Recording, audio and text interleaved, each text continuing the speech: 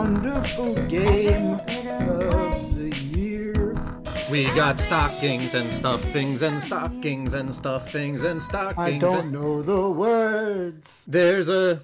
Oh, we got tie. Yeah, you're right. I don't know the words.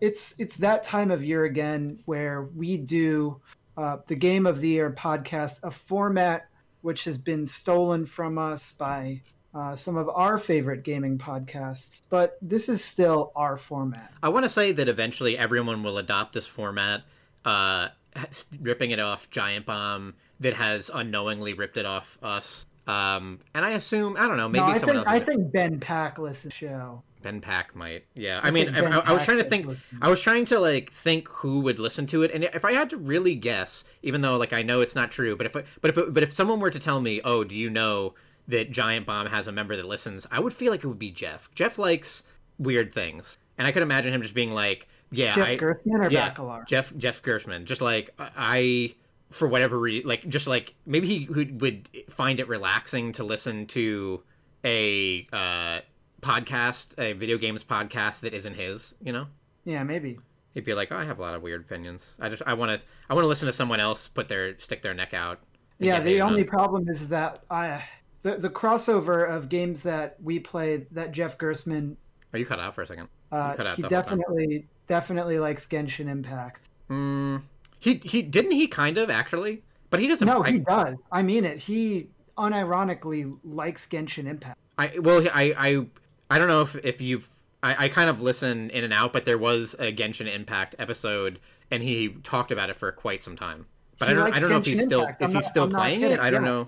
Yes, he likes Genshin Impact. Oh, they had a huge update yesterday. Brand new area.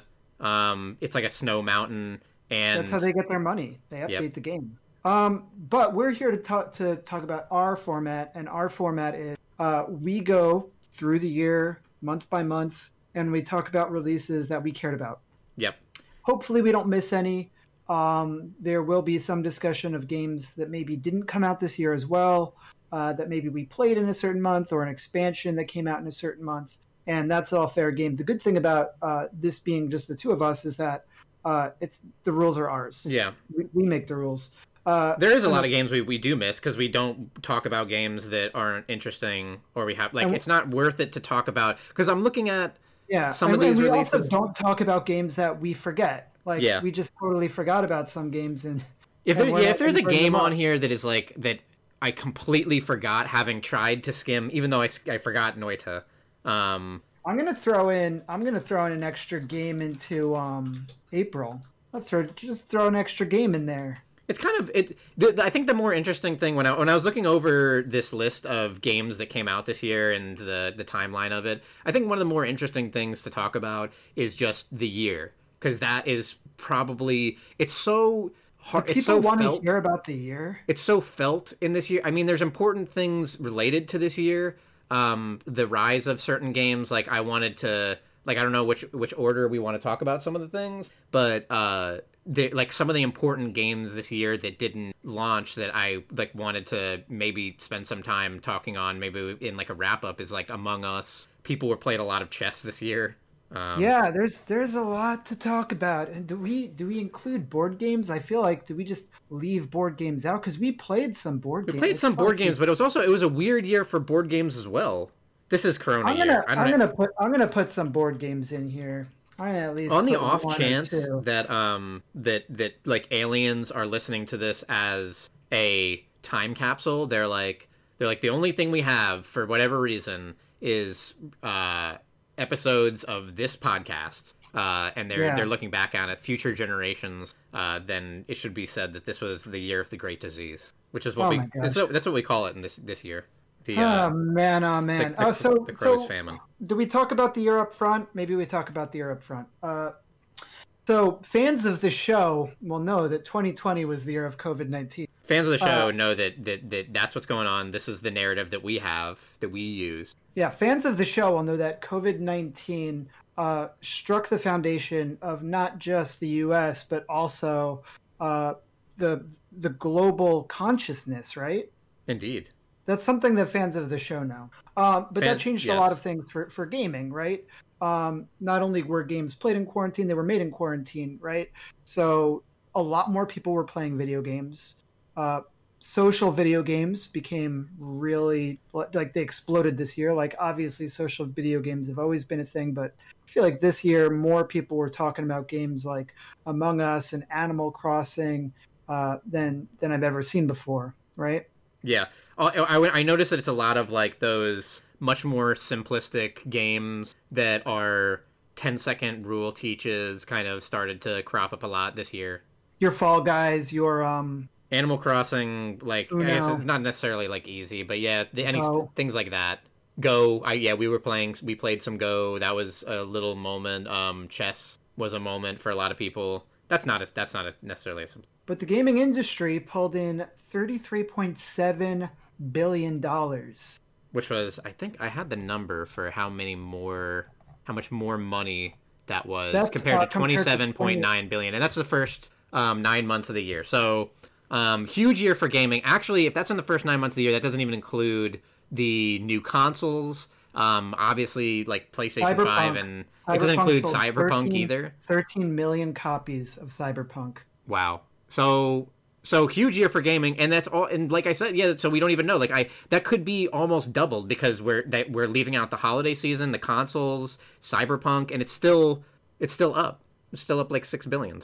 So big year for games. I can imagine a lot more people getting into it. It does make me excited to constantly. Fortnite, I feel like, was when I started hearing that like high schoolers, just like regardless of like gender, just everyone was playing Fortnite. And it's kind of cool because I feel like getting people to see the medium at an early age might get people interested in other things.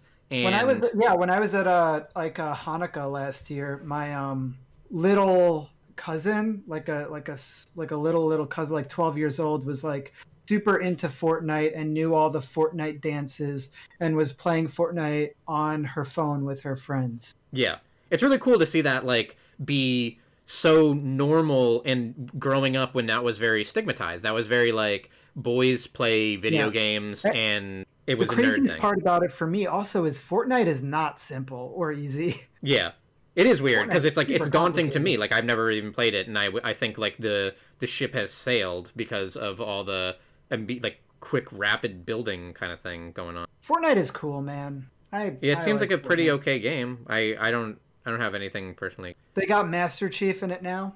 They got Kratos. They got Kratos and Thanos and. But yeah, for us it was an interesting year because I think that this is the year that really brought our group together online. We had a lot of people playing Valorant, obviously, Among Us, Phasmophobia, Apex Legends. Like people got together. We even tried like Dead by Daylight, like tons of Jackbox. Like we got people together this year in a way that was very challenging before. Yeah. It helps that, everyone's more stuck. Some people they're stuck inside. Some people are out of work. Everyone's working from home except for poor Ryan Kirby, who's out there on the front lines saving people's lives. Doesn't even have an OnlyFans. I need to get an OnlyFans. Weird year. And as evidenced by some of these looking at some of these months, like there's something like some of these months have like one nothing. Thing that's kind of crazy though, I'll tell you this. I love this year for video games. A lot of good things happened this year, and it was I don't like being outside very much, and it was cool to stay inside and play video games and not feel guilty when it was like a beautiful day out, and it's like, well, gonna stay inside and play video games because it's dangerous out there. Mm-hmm. And there was something kind of pleasant about that. I also, I feel somewhat guilty for thriving this year. I mean, there's no reason to feel guilty. That like for you to feel guilty. You know who should feel guilty is like Jeff Bezos. Yeah, the Bezos. Basically him. Like the Republicans should feel guilty. Democrats should feel guilty too. Just everyone else should feel guilty. Like anyone else shouldn't feel guilty. Everyone but me. Mm-hmm. Well, any of the normal people that are not like multi-billionaires that like, I don't know, every once in a while I hear a story of like multi-billionaire shares scraps of their money to let one person survive with life-saving insulin, and it's like, good for you. What a horrible system we have that this is an impressive thing. So KFC is making a console, a video game console. You see this? have you heard about this? Called the KFC, like KF console, KFC. I wonder what the logistics of that. Like, will anyone else make games? Will what will? It's a PC shaped like a bucket, like a Okay. KFC bucket. All right, so they're just making a PC. But they refer to it as a gaming console. All right. Because I guess that gets better headlines. I guess so, other than KFC, because gaming console implies to me that like the same like a PS5 or an Xbox, like they're creating a console that will have its own discs and UI and OS and everything. But the other thing that's crazy about this year, among the many things, is new consoles came out and new graphics cards came out, and because of the pandemic, it was hard for them to produce and manufacture consoles and graphics cards. And because so many people were at home, there was such an outrageous demand. So a lot of people still just don't have them. A lot of people just aren't going to have PlayStation 5s and Xbox Ones for Christmas. Pretty sad to think about, especially since there's more and more people getting into the hobby. And I really love that. Like, I love people. As more people get into it, maybe we'll see more interesting, diverse games that do more.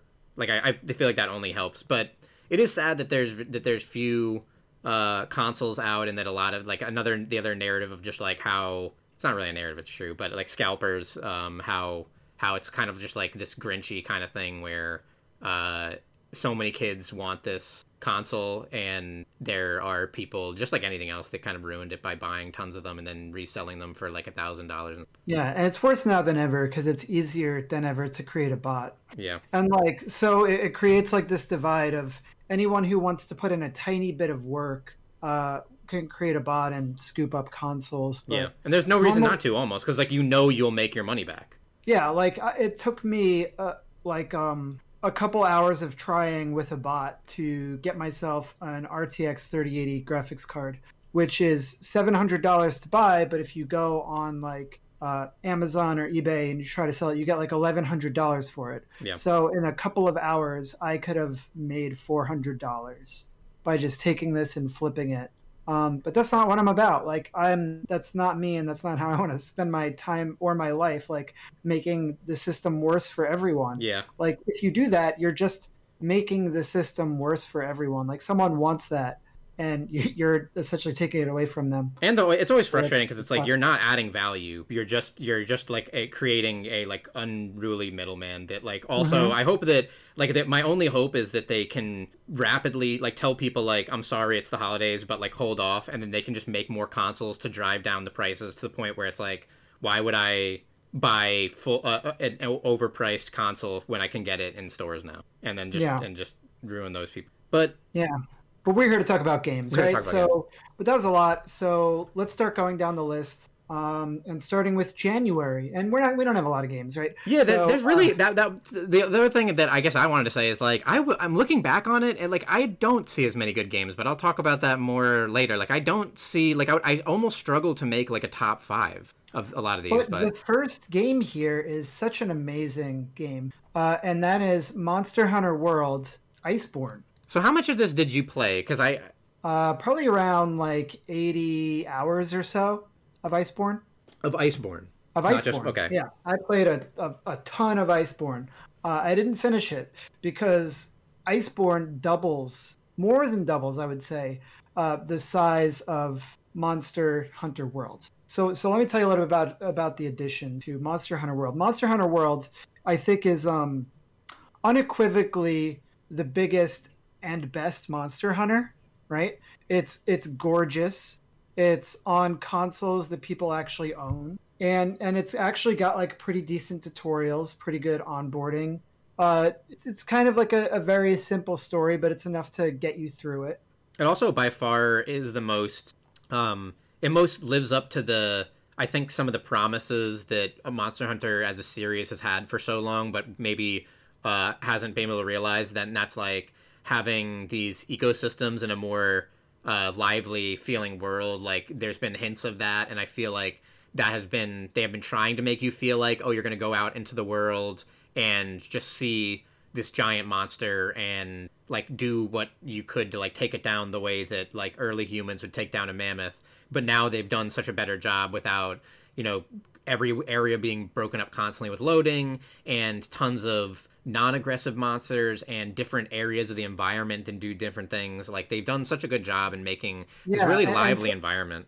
And some of my favorite part is just that there are all these like rare, like there are these little creatures, like there are like bugs and like little like rabbits and stuff that are just like around the environment, and you have like a net and you can catch them and create like, and then like at your home base you could like create like you could like essentially put them into your room. Like you could have a collection of these small creatures, and there are some of them that are like rarer that you have to like do certain tricks to lure them out, like Pokemon Snap style.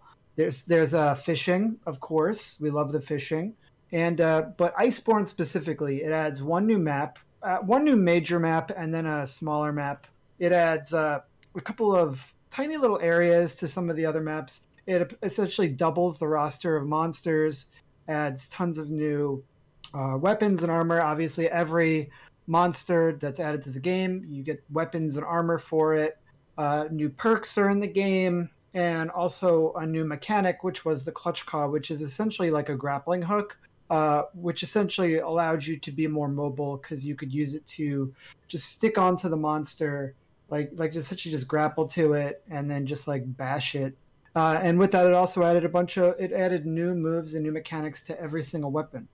So the good thing is that this made the game more mobile. It made the game more fast. Obviously, it increased the challenge of the game because this is end game content for Monster Hunter, where it's essentially just like, I don't know. It adds like, I can't even say like 60 to 80 hours of the game if you're just like 60 hours if you're mainlining it. Probably it adds like so much content, and it's not just like recycled stuff. Brand new monsters, and like the brand new areas in space. Yeah, I will say one bad thing about it. So there's a clutch claw mechanic where essentially you grapple onto a monster and there's a move that lets you essentially like rough it up and create a weak spot on the monster. And it's a little bit problematic for me because it essentially just added another mechanic to a fight that you always have to do, where it's like, okay, all the monsters are really hard, so you always have to be creating a weak spot, because if you're not, then you're just losing out on damage. It's actually very similar to a problem that happened in Borderlands 2. Borderlands 2 had this element to weapons called slag, and a slagged enemy would always just take more damage if they're afflicted by the slag effect. And in high-level play, this obviously meant that no matter what, you're always just carrying a slag weapon, so that you're always applying slag before switching to your main weapon. And that's an interesting mechanic every once in a while, right? Like, so that's interesting if as like one playing, build, defining like one build of like, if you're playing like an MMO or you're playing a class-based game and one of them is like, I'm applying this debuff and then I'm like attacking. But if like you're adding a mechanic to a game where it's like, there's this mechanic that like once you activate it, you just deal more damage, right? And that's a problematic. So I will say that was one issue that I feel cropped up because of the way that they introduced the clutch claw to the game. Do you feel like other people agree with that? I think that you could find discourse for that. Yeah, I would think like for whatever reason, I immediately would think that there would be issues with like other than just everyone having to take that, like how that would kind of be weird. Like a lot of that game is knowing the monsters and creating a weak point, and if it's like you're able to create a weak point, then I feel like that would kind of take away some of the uniqueness of some of the monsters or like what their weak point is when you're just circumventing it with like a one size fits all. I don't think that's returning to Monster Hunter. And we could talk about upcoming games. Monster Hunter Rise was announced, and it will be coming. Monster Hunter Rise, it's going to be coming out next year.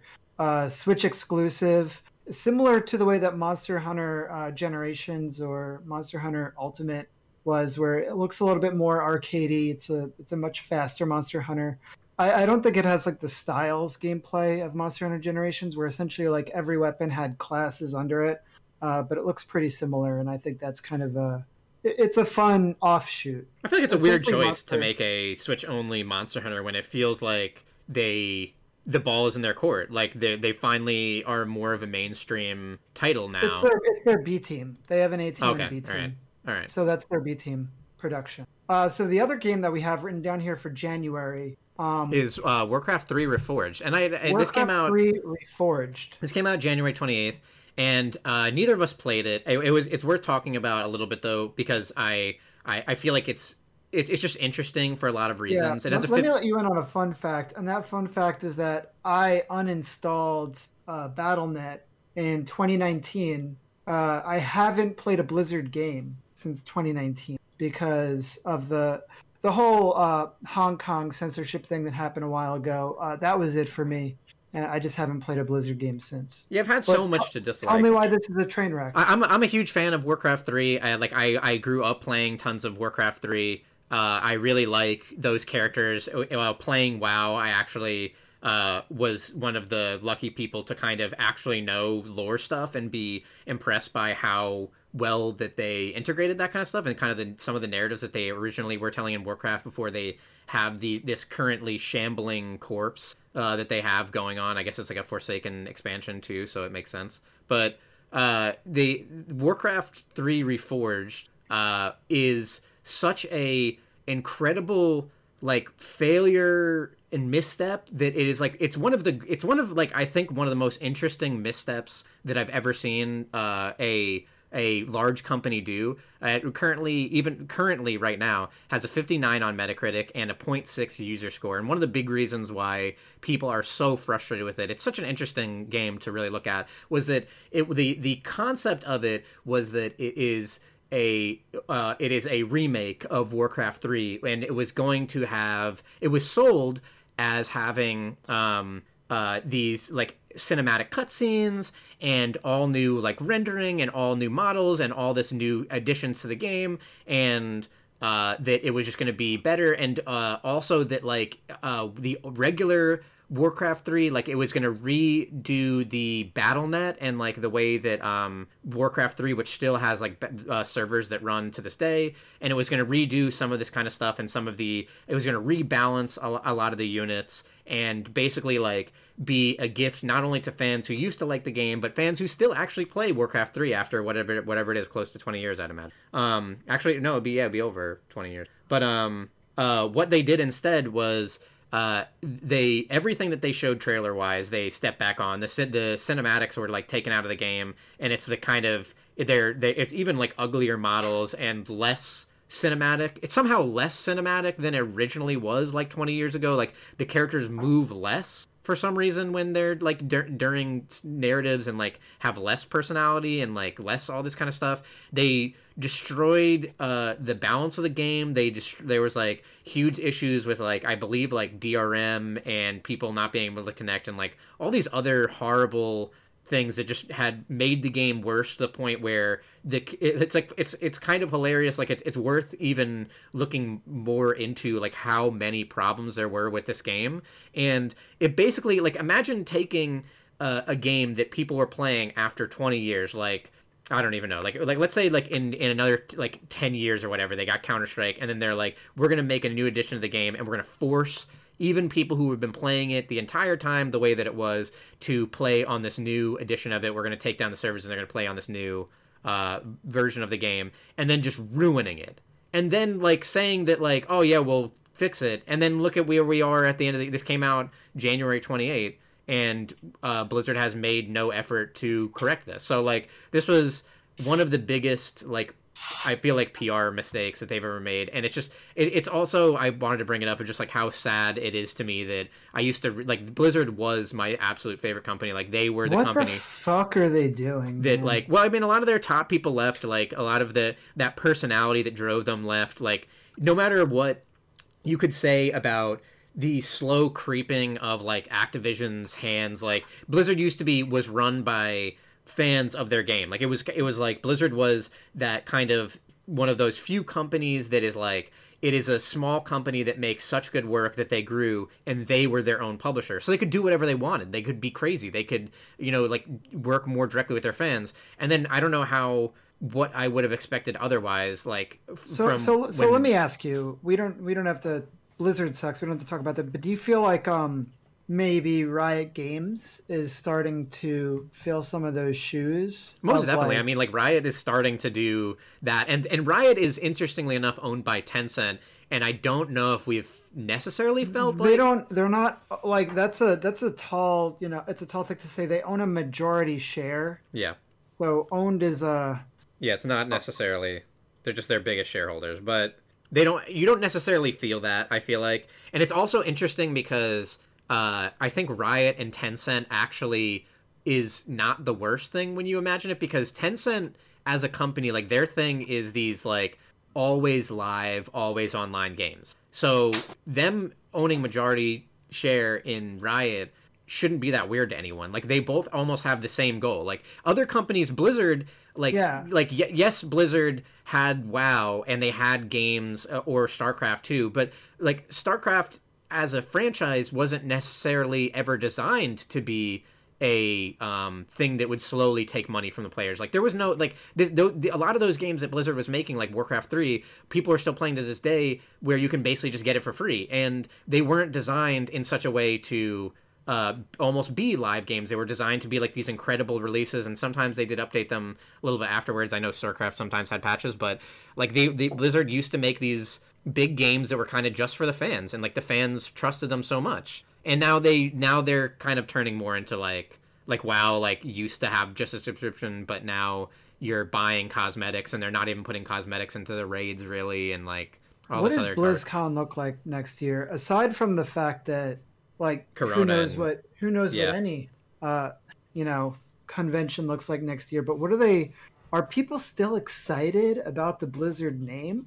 I'm not, and that's like it's so sad to feel that way. Like I do believe that Overwatch overall has been good, even though they kind of shot themselves in the foot with a lot of the balance on it. And Heroes is sad because it's like it is a good game, and it never got the PR or the push. Like you knew that there was never the money behind it. And when they shuttered like the esports, kind of the doors on the esports scene, they did it in a pretty grimy way. It was very overnight, and all the pros had to like move on to different things. And that's really sad that it went out the way that it did, despite being like one of their better games. And then instead they like refused to let WoW die and just make like a WoW 2, which I've been ready for years, rather than trying to play that game. But it's just like Riot Games is going to release an MMO before we see a WoW successher. I would think so, and I feel like they could do a phenomenal job with it, because they already announced it. They already said they're working on an MMO. No, I know that, but I think it wasn't it like they were starting work on it. Like I don't know how deep. Yeah, they're hiring. So February has no launches that we would be interested in. And again, like we're skipping over some minor launches, but. However, I did receive a board game in February that was a pretty good board game. Imperial Spells and Steam is a game that I received in the mail in February. It's one of my favorite board games I've played. I feel like it actually would be in the top 10. It combines so many different things I love about board games. Like this is not to be understated, like how good a board game this is. Like not only to start with, phenomenal board game where they like really took this concept of like how would you like? There's definitely terminology for this. It's like a pick up and deliver. Yeah. So you have a like randomized world, right? And there's different elements found around the world, and you're building train lines and taking resources from the world and delivering it to cities that require those resources, if I remember correctly. Right. And but like how you're doing it is very interesting. You have like it's almost like a rondel, I guess. It is a rondel. Yeah, so it is a rondel, and like you are going in order of like it costs you like nothing to do the next action in order, but sometimes you can like skip over it for more resources to do something else, and you have to line up the last thing is when you deliver, like so you're like able to place things down on different types of terrain as you're going down your rondel. Place tracks down basically on different types of terrain as you're going down your rondel, or do certain take certain actions. This game also has I love the art. This is level 99. I absolutely love the art. I love the components are gorgeous. It's a massive game that fits together all in one box. The box is so tightly packed that there's a game reviewer, Tom Vassell, who has a part of his review called the component drop, where he just takes everything in the box and shakes it onto the table. And this is the one game where he's like, I'm not doing that. Yeah. And he's just like, I'm not going to put this out onto the table. No way. But yeah, just the production value of this game was beautiful. It is an expensive game, but it is also a game with so much like variability and production value that I would rather own one game like Imperial than 5 games lesser than. Yeah. It's a game that I'm going to play over and over, and that's going to be the setup and teardown is nothing. Yeah.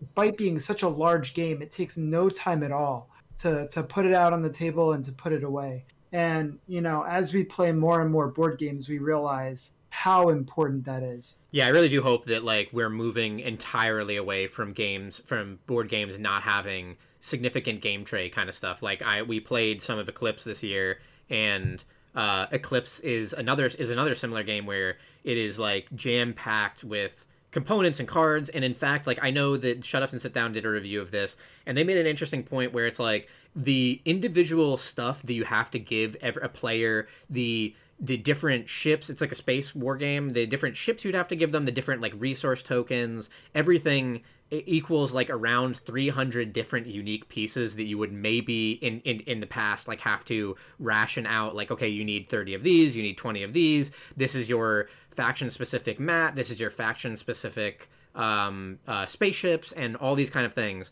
And instead every player gets this like little box that has everything in it perfectly like set up. So like the setup and teardown of it saves like an hour, like probably more. Like it ends up being like taking what could be like an hour and a half setup into like around 15 minutes, if even. Like, and yeah, like that is so important. Like that is actually an important hurdle for board games. When you include that many components, you have to think about like game trays, making it so the components actually fit in the box rather than having like multiple boxes for the same game. I hope we're moving on to games that are more like Imperial. Me too. So that's all I've got for February, because I don't remember any games, but March had some stuff.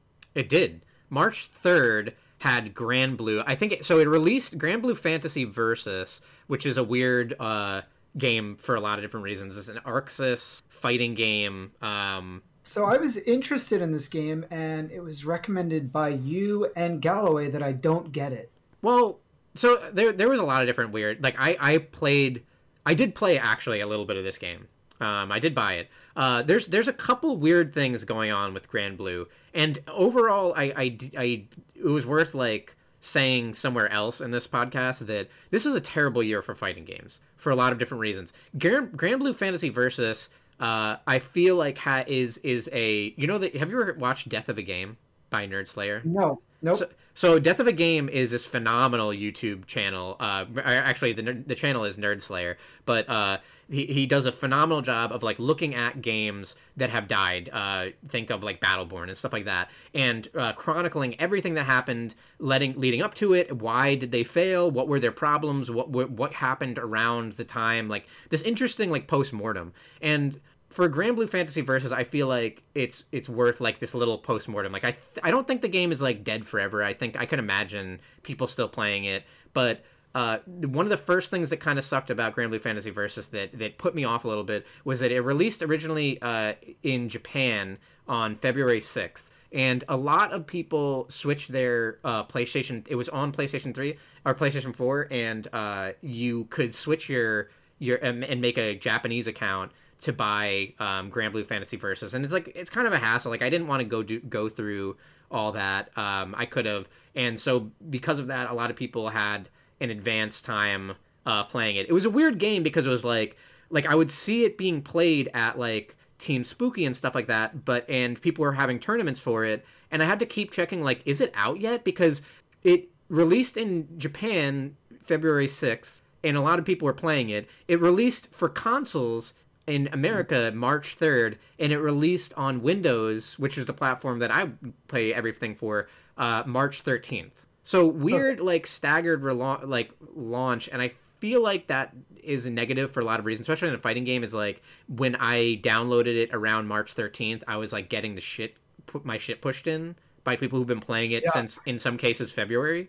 So that's awkward. Like I think fighting games are weird in that like they require so much time and input, and if someone's been playing something for a month in advance, they're on whole nother levels of like how they combo, how they convert, their mind games, they know what kind of stuff the characters do. And if you're playing day one with everyone else who's playing day one, you don't really need to do all that kind of stuff. You can have a little bit more fun of just like, it's a lot lighter feeling. It's a lot like just throw out stuff, see what works. You're surprised by different moves that people have. It's a whole different feeling, but it's kind of ruined when I'm playing the game for the first time like March 13th, and people have been playing it for a month. And that's still a $60 game, by the way. Like the Steam sale's going on, everything is like $5. That game costs $60. So that was one negative point for it. I think another negative point for it was what ended up happening shortly afterwards. It was around, because Grand Blue Fantasy launching in North America around March. Like in February, there were streams of people together in LANs, right? But that didn't happen as much in March, and like was gone in April. Like by the time this game was coming out, and for Windows, there was no more LAN. And LAN actually for fighting games is kind of what keeps these games alive a lot of times. Fighting games still lag behind other games in netcode. Fighting games are also more important than anything else to like have these good netcodes, because we're talking about like frames. Like, but like you're like if you have like a one frame combo that you can practice to like thousands of hours and nail it down in LAN, what does that look like online? You know, a lot of times, like you almost can't have these games that are as tight combos wise anymore because of the restraints of like connecting online, and how just having a minor delay or even having slightly dropped frames can just like turn the tide of a battle in a terrible way. So I don't remember it didn't have great netcode, like the best netcode for it. Surely didn't have the best netcode. I don't remember it being like the worst netcode either. But LANs are what keep them alive in a lot of cases. Like people get together and play these games, and it's also a voyeuristic thing of like just the way that any kind of esports feeds on the community feeds on the esports. So with people not getting together and playing Grand Blue Fantasy Versus, it kind of like, I feel like it never had its time to shine in a LAN setting, and people like me like end up watching a lot of fighting game LANs. Just fighting game LANs disappeared. There were attempts to run online tournaments for not just Grand Blue, but other fighting games. I believe there was like a massive like Dragon Ball fighting game tournament that was ran like from kind of Japan, I believe, and it ended up like kind of crashing, and a lot of people like pulled out of it because they didn't want to do an online tournament. Like I remember like Chris G was just like, I'm done with it, and just walked out, which is a whole nother story of like how he's kind of an asshole for doing that, and he kind of like ruined this tournament. But fighting games had tough times in this year, like the having poor netcode and expecting that most people that a lot of the fighting game community is just going to meet in person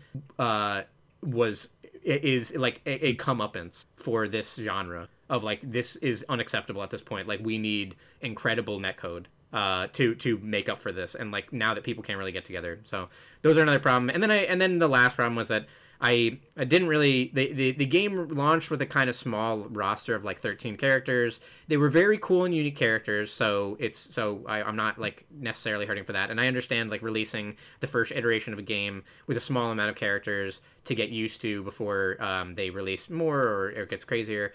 But I never really found a character that like. So what was the differentiator of this game? Like what makes it unique? Yeah, I feel like it was closer from an Arc system standpoint to like their version of Street Fighter. If I like, it's a little bit slower. It's slower. It's pokier. It's not like for Arc Sys like so. I love Dragon Ball FighterZ.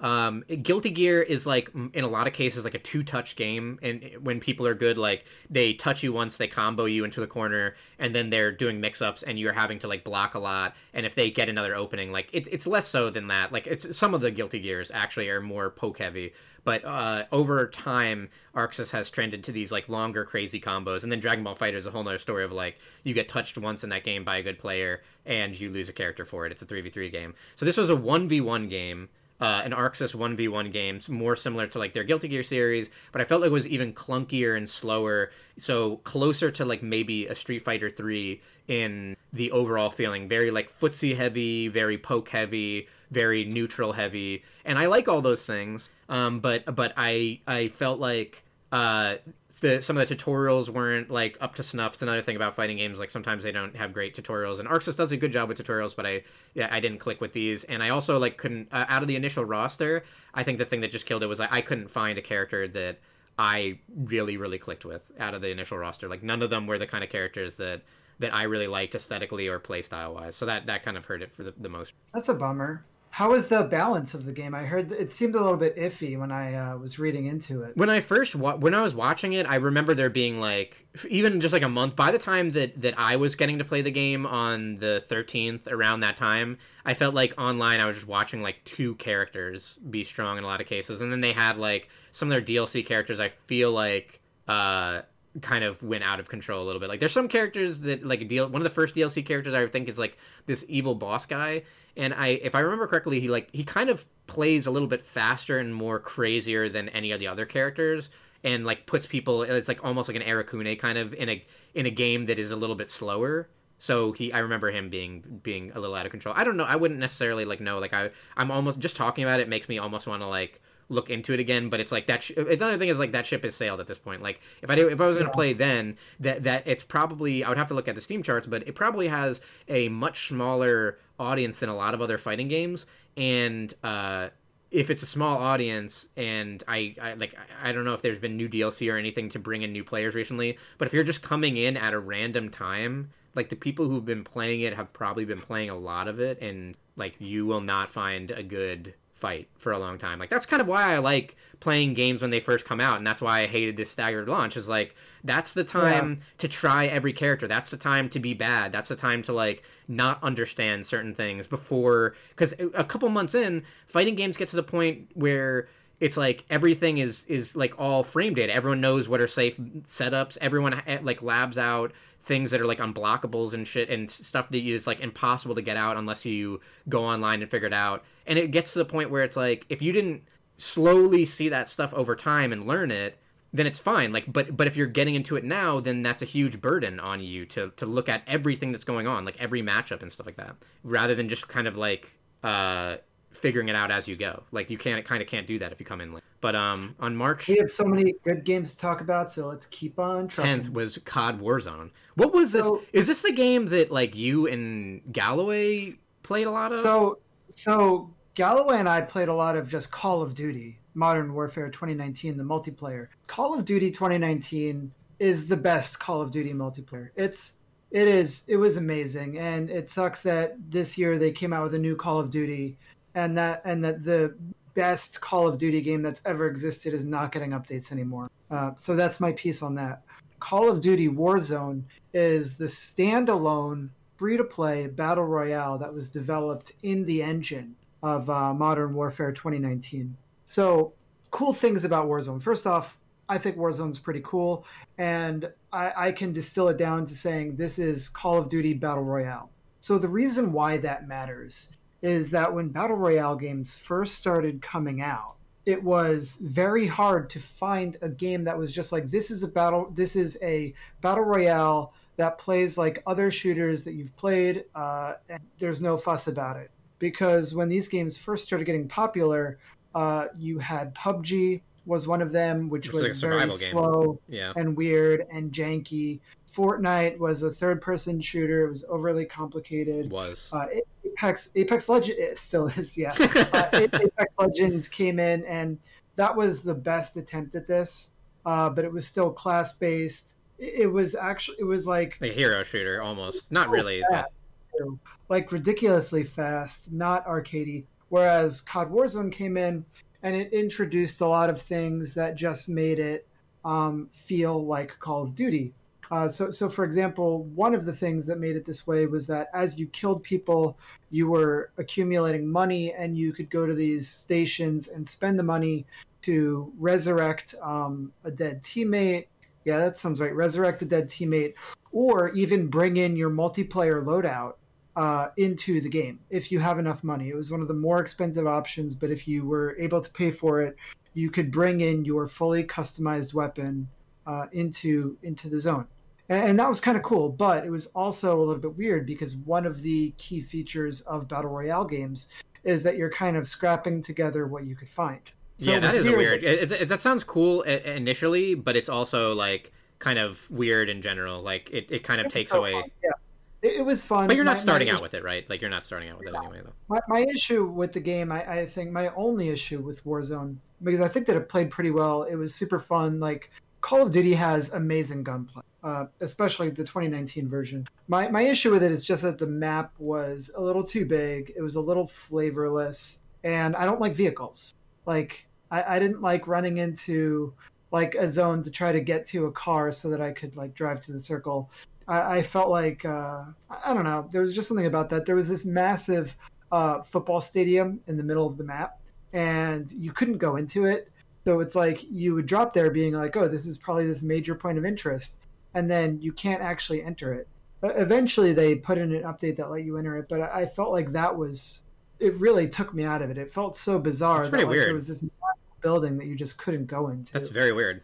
But all in all, I actually think that Call of Duty Warzone was pretty successful, and it's also interesting that they're continuing Warzone even though they've moved on to another Call of Duty. Kind of a bummer. They really need to get their shit together. Yeah, make Call of Duty as a games as a service. That's always, you always make this point, but like that's always the coda on a Call of Duty game is like very good, but if you want to talk about like this game has a lifespan that because they put that in. Like a lot of other games like that we play, you want to play like you don't want to feel like that there's a lifespan. You want to be able to just keep playing or like down the line. It's kind of weird how they're still doing this when you would think that it would be easier for them, right? Like in a lot of cases, like I would think it would be easier for them to make their own like Fortnite and just sit like, I guess that's what they're doing with Warzone, but it's too bad that they make these like new major games and then haven't found a way to just like connect them. You know what else is crazy is that Modern Warfare 2019 had battle passes. They had seasons, and the content was amazing. They had really brilliant gun skins. They had all these like insane cosmetics, these finishers, the characters, the skins. They were all brilliant. I'm not gonna buy another game and then just like throw away all of that shit. Like if you just kept updating that game, I would just keep buying battle passes. But eventually I stopped playing it because I was like, they're just gonna replace this anyway. Yeah. Why buy these battle passes if they're just gonna get rid of it? It's such a waste. That's also the weird thing is like don't battle passes kind of exist as like a FOMO thing of like, well, if you're playing Apex in 2 years, don't you want to maybe have this skin like or like to show off, or Fortnite or something like it makes sense to me if you've got years and years on Fortnite and you're like, yeah, I'm not stopping anytime soon, and then they release a battle pass or you get a cosmetic. It's like, oh yeah, in like 2 years I could be using this. I could switch over to this in 2 years. I could imagine always liking this cosmetic. Yeah, so it's weird to like sell it and be like it's going to end by the end of the year. Absolutely. In Fortnite, there are people who fought hard in Season 3 for the John Wick skin, and that skin is still relevant. You can't get that anymore. Yeah. And there's value to that.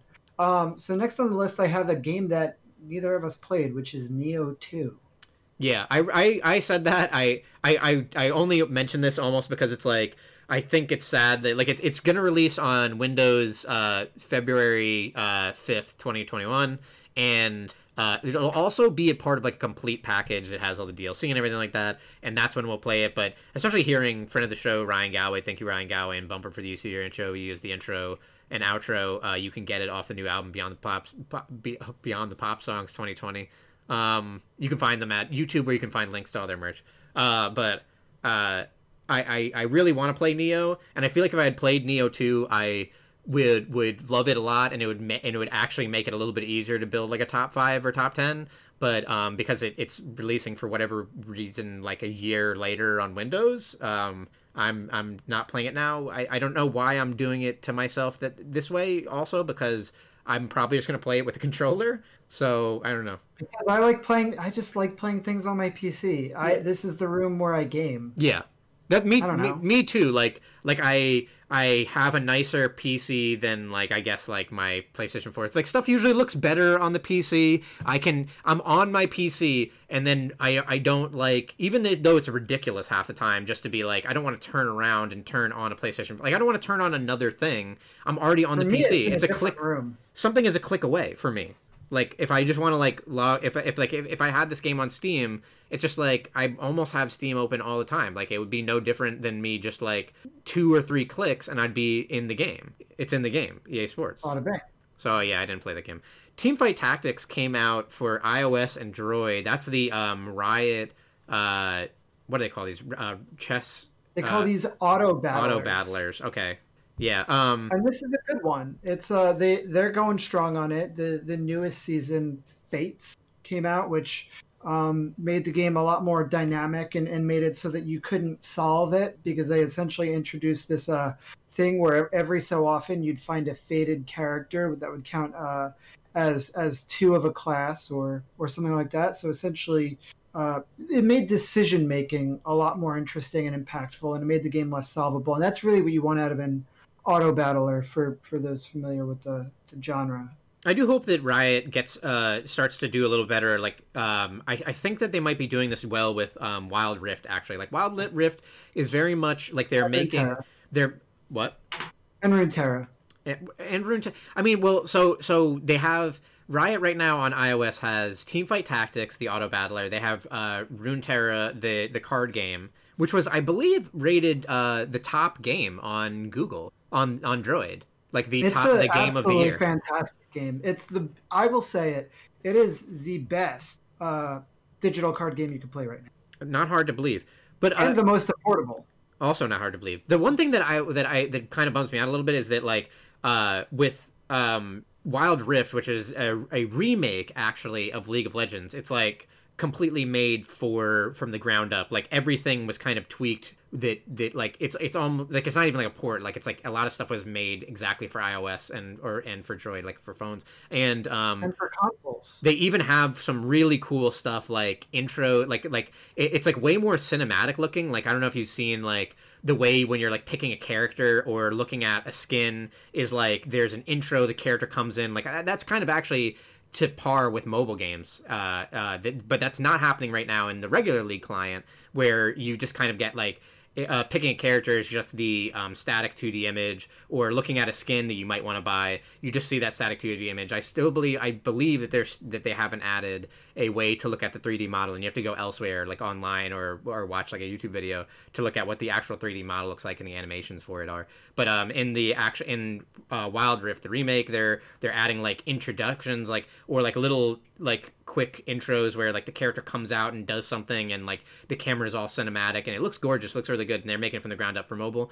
And with Teamfight Tactics and Runeterra, it felt a little bit more like they just kind of like ported over and made it barely work. I know with Teamfight Tactics, like I feel like I'd be playing a lot of that game because I like this genre, but I would be playing more of it if it weren't so illegible. Like like the text is tiny. It was clearly not made for mobile at all. It was just ported over. So a lot of the kind of quality of life or like stuff that you'd want on mobile isn't there. And you kind of have to like play it first and know every single thing about it before you get to mobile, because then it makes it a little bit easier to just kind of like see the stuff and not have to read the text and know what characters do and all this kind of stuff. And it's a weird thing. So I kind of hope that they do a little bit better job with their mobile endeavors, making them a little bit more like mobile friendly actually, and not making them like ports. Probably one of the biggest releases of the year is on March 20th was Animal Crossing New Horizons. Did you play Animal Crossing New Horizons? You did a bit, right? I did. I was playing for a little bit, for a fair amount, for a couple months. So Animal Crossing New Horizons is a game that I was originally really looking forward to playing on my honeymoon on the flight. But this game got delayed several times. It eventually, released in honestly, good on them because they released the perfect time They really did. for the pandemic. A lot of people would tell you that this game is their game of the year, not because it's the best game, but because it's the game that sort of emphasized, the current situation and sort of kept them sane. Some people, would say that this gave them a reason to wake up in the morning, gave them structure. It's an interesting Animal Crossing game. It does a few things more differently. There's a bit more vertical like progression and momentum in this game than in the old ones, where you're sort of building up your island in a way that when in previous Animal Crossing games you kind of come to a town that's already there for you. Whereas this one, you come there are no buildings whatsoever. You're laying the foundations for all of the villagers' houses, for the museum that'll eventually be there, for the goods store. You're sort of putting everything in place. And with it, they also eventually give you access to terraforming tools, to road making tools, and you really do get to shape the island in a way that you never really could before in Animal Crossing. It is the Animal Crossing that has the most customizability and expression, more than the game ever has before. Even in the ways that they let you decorate hats and dresses and things like that, which isn't something that you could really do in such a robust way before. I will say the only thing, and they've been updating the game also. Worth noting that they've been coming out with updates every season. Toy Day is coming out in 2 days. My wife is really excited for all the Toy Day content. One thing that bummed me out about this game, though, and I got to give the bad with the good, is just that there was less furniture overall. Like there were. It's weird because all the furniture sets kind of already existed, and I feel like they're just drip feeding them in, which is kind of a bummer, I guess. But I also understand it. But they've just been like drip feeding in all of the old furniture sets, and they have a long way to go until they reach the levels that they had in New Leaf on the 3DS. Yeah, it's so interesting, like how this was hitting around the time that like everyone, like this was past where anyone could conceivably be still at work, like in a normal I had sense. My birthday in Animal Crossing. Yeah, that's actually, I wanted to make that point of like that's kind of like how people were, and especially in the beginning when like nothing was opened and there wasn't even like kind of the groundwork for going outside and having things open and just being more careful and having a mask on. It's kind of crazy that it was like that was like the most isolated that anyone ever was. Like that was, and it was insane because like the world was suddenly experiencing this crisis that like the modern age has never seen before. And Animal Crossing coming at the time it did is weird because there were a lot of people who probably had birthdays in Animal Crossing, and I know like you said it's a lot of people used Animal Crossing as that return to normality of like the waking up and doing the chores kind of thing, the way that they weren't anymore, like the way that your life had structure and you'd go to work, and like now Animal Crossing was like giving you a little bit of that, a little bit of like normalcy, and people are hanging out and it's social and you could see your friends and visit them on their islands. Like it was launched at such a appropriate time, and it was such like an amazing touchstone for this year of I think it kind of takes the cake for how bad the pandemic and how scary it was at that time and how isolated everyone was, and how this game is just anyone can play it, like obviously like a zero skill kind of game that anyone can enjoy and like meet up with friends and like spend some time together like over Discord or something, like be talking and then be visiting your friends in their islands and stuff like that. It gave you like a lot of I think it's also like there's nothing evil or like murderous or anything about it. Like it's so nice, and I guess that attitude also that like oh, just come hang out with these like nice animals and there's no conflict, it's very chill, like was a nice palate cleanser for what was going on at the time. Absolutely. But it's also such a non-game that there's not much for us to talk about outside of that, right? But still, it is. Like you said, there was some like I want to see Animal Crossing go further in this direction, because this Animal Crossing had lots of different tools, and it almost used tools as this like this kind of, I don't want to say Metroidvania, but it was a little bit similar where it took days to get to certain parts. So like you started off on the small part of the island, and for days and days, like parts of the island were hidden from you because you couldn't get up there. Took like a scummy time traveler. Unless you're a scummy time traveler, like you couldn't get across the river until you had a pole that was let you vault over the river, and then you couldn't get up to the higher points until you got a ladder. So there was all these things where like you started out just so small with such a small island, and you got to like slowly, like almost survival style, like not take it back, or like I guess like modernize it, or like whatever, industrialize it, and like add all these, like go from all these tents to real houses and stuff like that. So there were some cool things, and like you said, it was much more of a game than Animal Crossing has been in the past. Like Animal Crossing was usually just like you could basically do anything. Like you're almost at the end game already, basically, when you start out playing the game. And now there was a little bit more of a progression, a little bit more of like a real thing to hook to keep you going, rather than just like enjoy it, you know. Like I as a player like that. I like the progression, so I enjoyed those kind of things. Are you have anything else to say about Animal Crossing? No, it's a known quantity. It's a good game. I thought it was funny that Animal Crossing came out the exact same day, March 20th, that Doom Eternal came out. There was a lot of crossover artwork. It's worth looking into. Isabelle with a Doom shotgun covered in blood. I still want to play this game. It's on sale, but I just haven't gotten around to it. I spent all my money today buying Sea of Thieves for everyone. We didn't get it. Why didn't we play? I just wanted to play, but I know, because everyone's doing their own thing. But Doom Eternal, I didn't play this. I got up to the last level in it, and I kind of had like a shitty save at the time. Like I have like no armor in it, and like no ammo for anything, and it was kind of slogging to get through that last level. So I didn't want to like push it on myself too hard to like brute force through for no reason really. But Doom Eternal is enough.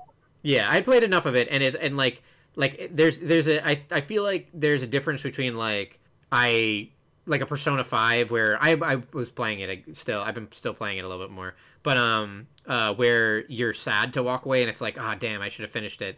Or a game where you're basically at the end, you know what, like it's Doom. I don't really give a shit what happens in the end. Like I don't necessarily think that like the ending or the narrative style will be the thing that like it's like, oh, you really should have seen that ending necessarily. Doom Eternal is very good. I think overall it is. It's kind of hard to say. It's kind of a weird game because the 2016 Doom is incredible. Is like phenomenal. Like that is like a 10 out of 10. Like they absolutely nailed it. And I feel like I was like laughing constantly during that game with like how over the top the violence is, how all this kind of cool stuff that happens with like reading lore text of how the demons are like terrified of you. Like you are basically the bad guy, even though the demons like killed all, like took over Earth and killed all these people. I took over Mars technically, I guess, when they were like fracking hell on Mars. They are like, they fear you. Like you are the worst thing. You are like the true devil of this universe. And I love that. I love like how far they went, like how brutal the main character is, the Doom guy. It was a really cool take on Doom, and it really brought Doom as a franchise back to life. It's also worth mentioning that like it is just like the most unbelievably solid, incredible gunplay. Like they just completely knocked it out of the park with the old style arena shooter gunplay. But Doom Eternal, what for me is like it was a little bit more of a known quantity. And I feel like they were so aware of how much people liked their over the top stylings with like the Doom character being this like impossible to kill demon that like everyone is just, the demons, the people of hell are afraid of you. They like took it too far. It's like they were more subtle about that, and to the point of it being like this like reverent joke, and in the first one, and then in the second one it was a little bit more shoved in your face, like every narrative and stuff talking about like there was there's all these like audio logs of people talking about the Doom guy, and it's like it goes a little bit too far, and it's less like you're laughing about how crazy the character is and more just like, oh my god, like I get it, like you can't just like take the entire narrative and put it on the back of just this one thing that was a little bit more hidden in like text in the first one. And then also the game required like they made it a little bit harder, and one thing that I've heard from other people that they didn't like was that the game, like Doom will have you have like 9 different guns, and they made like new new enemies and gave some old enemies kind of like like shields or certain aspects to their kit armor and stuff like that. I'm not remembering all of them, but basically like guns were like hard counters to certain characters, to certain enemies in that game, which is kind of an interesting idea of like I could imagine an initial complaint of the original Doom being like, you play a lot with one gun and you get to the point where you're so used to it and it's so leveled up, and you put all your like points and like experience and shit into making this gun better, to the point where your arsenal feels a little bit more limited. Like you yourself kind of limited by that and the influx of the like the points, like the upgrade system. And then in Doom Eternal, it feels like to remedy that, they were like, well, let's make an enemy that specifically requires the use of this gun to like break their shield, or this one requires the use of an explosive grenade launcher to break its armor, which is like fine, but you don't find those like the ammo everywhere. Like a lot of times you're like in the last one, you kind of had to be switching guns more so based on just if you couldn't find ammo. And in this one, it's like forcing you to switch to a different gun, which sometimes you don't have the ammo for. So that kind of stuff felt tricky. Like it wasn't always balanced that well. Like you want to be able to like, I don't think the idea of having the hard counters is bad in theory, but in practice, it was a little bit more frustrating. Like in Doom 1, even playing on like the hard mode, I felt ridiculously powerful sometimes. And when you died, you'd like instant restarted. And in Doom Eternal, I felt a little bit more slow and like, oh, there's an enemy and I can't break its shield right now. I have to like kill other enemies to get the ammo back. And there's a little bit more resource management. It was a little bit less insane, visceral blood, and a little bit more thinking that I don't think really hit the mark, if you know what I mean. Like I feel like this game could have been a little bit. It's, you know, with the first Doom from my list. It's still very good. The first Doom is like, it's still an amazing game. It's like an 8 out of 10 compared to Doom, the Doom 2016 being like a 10 out of 10. But I do feel like, so it's an 8 out of 10. It's as good as Cyberpunk. Yeah, I do feel like it is both a game worth playing, especially if you can get it on a lower price. And I feel like it is, when the first Doom is like, try and play it on a harder mode to like feel like to get good enough to like actually feel awesome. In this Doom, I would actually, like, I've heard from a lot of people, and I never end up doing this myself, I feel like it's the kind of game where you want to turn the difficulty down a little bit more. Like, you should be feeling like a badass, and this game takes that away from you a little bit by introducing all these more mechanics that you have to juggle. You'll never see it come. I feel like I'm waiting for you to take it away. Are you taking it away? Are we doing video games? Oh, if we must. The thing is, for the viewers at home. The viewers. And sometimes we just call them listeners. Most of the time they're viewers, though. Or users. I recently said users, and I think that is good, right? Is it? The consumers. The consumers of this podcast will probably not know that this part of the recording is days apart from the last one. If I keep this in, I have to do like a little bump in between these. I have to do a transition song. Yeah. I'll do it. Maybe you could do like a little piece of the Persona music so that we get the MC. Yeah, I could do that. I'll do a royalty-free version, less than 15 seconds or whatever. So Persona 5 Royal came out this year. It's a better version of Persona 5, right? It's Persona 5 is probably one of the best games ever made. So Persona 5 Royal should be the bester game ever. Yeah, I mean, well, it should also be said that it's in the morning, so I hope that at some point our energy comes back, because the last time we were doing it like well at the peak of the day's energy, which I say is 7 o'clock maybe, and today we're doing it in the morning. But Persona 5, I feel like it's sad to not have a lot of energy for this game because it's like it is amazing, and it's incredible that Persona 5 Royale is as good as it is. Because like you said, Persona 5 is just one of the greatest games, but this is not, there's no skimping on the additions. This is like there's so many improvements on the Persona 5 game. Persona 5 already, if you played, like you played Persona 4 this year, and yes. I'm sure you noticed the tons of quality of life and kind of improvements that they created in Persona 5 versus Persona 4. There's stuff like the endless kind of like battle, the what do they call that? Mementos. Yeah. They made like the actual character customization deeper. They made combat a lot deeper. They improved so much. They put more to do with your friends to like strengthen your bonds. Yeah, the biggest change for me is just how the different social links are giving you different advantages in battle. Where there's like the shogi player who, as you like level them up, you're getting like access to new tactics when in battle. There's the kid at the arcade who teaches you new like gun tricks and things like that, compared to Persona 4 where you level them up and all that you're actually doing is increasing your affinity with that tarot suite. So that is definitely like the highlight of me in the crossover from Persona 4 to Persona 5. So Persona 5, when it came out, was my game of the year. Persona 5 Royal didn't have the same impact for me just because I've played the original Persona 5. If we were doing awards, and I'm thinking that maybe we should do a separate podcast where after, we discuss our base game of the years, we go through some awards. But Persona 5 Royal, I would say, is one of my game of shame where like I wish that I had played it, but I just couldn't make time for it. It's my game of shame multiple years running now.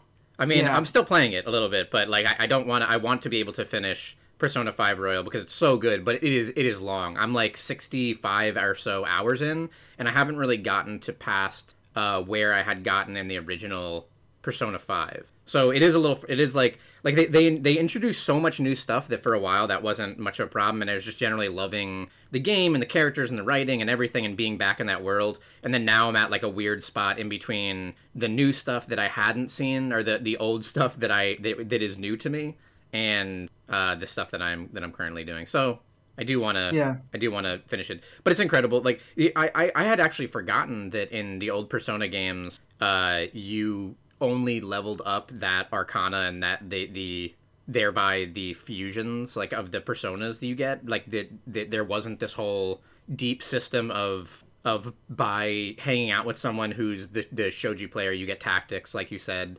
And Joji or shogi, I forget. Shogi. Right. And hanging out with your party members lets them do all these other special things like block hits for you and and then that part is in Persona 4. Like the party members. Oh, the party members have that? Okay. In Golden anyway. I mean, I didn't play base Persona 4. I thought I maybe that sounds right because I do remember something like hanging out with people made them stronger and like improved your actual like in the actual like the fighting element of that, like the RPG part of the game. So, one thing that stands out to me about Persona 5 Royal is that it's also this sort of celebration of Persona games up till now, where they have like this one room that's just like, they have like this area that's like separate from time. It's like in another dimension, and it's like your like secret hideout, like maybe your character's own palace, where they have all of these like trophies and things that you're getting and commendations, and then you're essentially just like decking out this location. And I don't know, there's a lot of relics from past Persona games. There's all of these outfits from old Persona games, and when you put them on, it changes the music of the battles. So it was kind of cool because I could put like the Persona 4 music into Persona 5 and even, experience of the music for some of the games that I never played. And I thought that was pretty cool.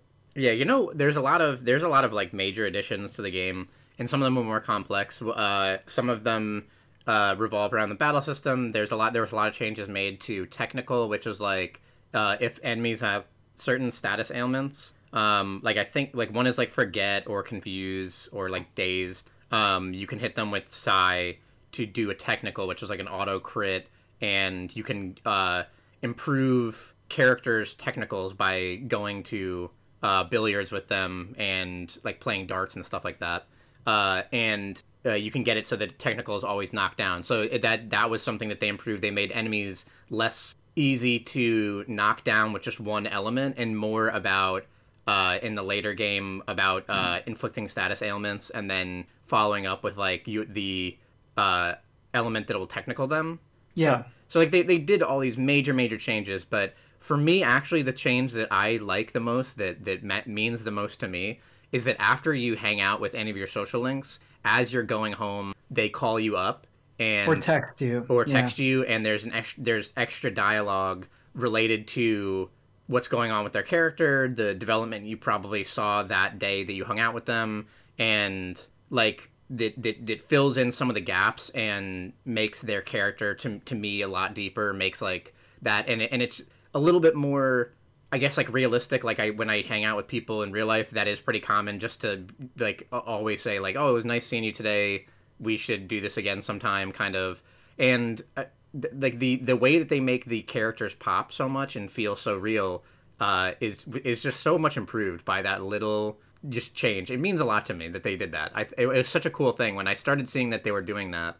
I was like, did they do this in the original Persona 5? Like I could not remember. I don't think so, but one thing that I also appreciate about that is that since this game has all these extra social links and all this extra content and things that you want to do, that's another avenue to level up your social links and just give you a little bit of extra time to do more tasks.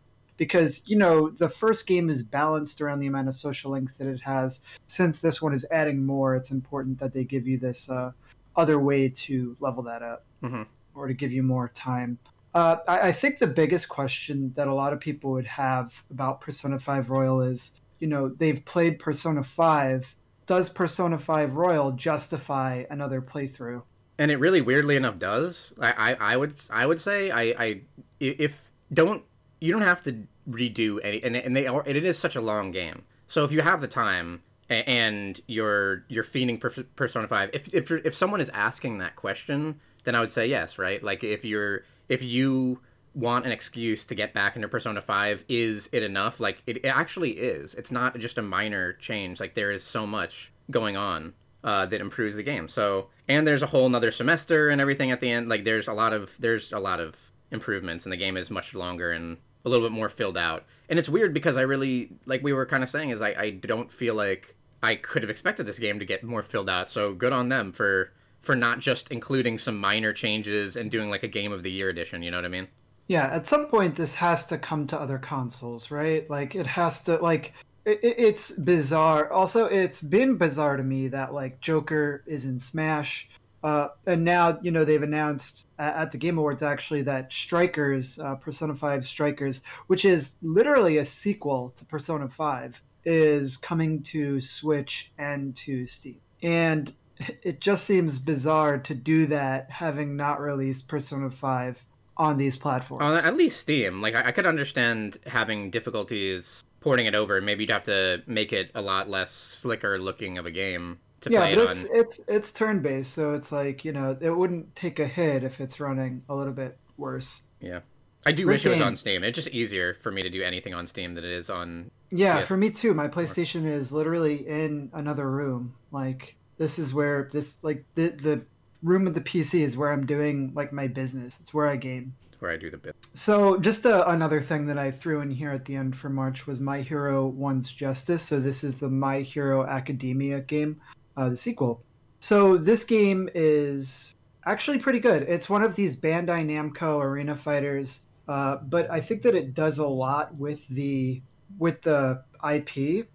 First off, it has like a ton of characters. It has like all the good guys. Like you couldn't think of a character in My Hero Academia that you would want to play as that they don't have. And I think that that's really important. And each of these characters actually feels different from one another. They actually do have combos, and they do have like juggles and mix-ups and things like that. So that's all pretty cool, and it does the thing of like I love this like show, so I just want to play as that character, and this gives you that ability.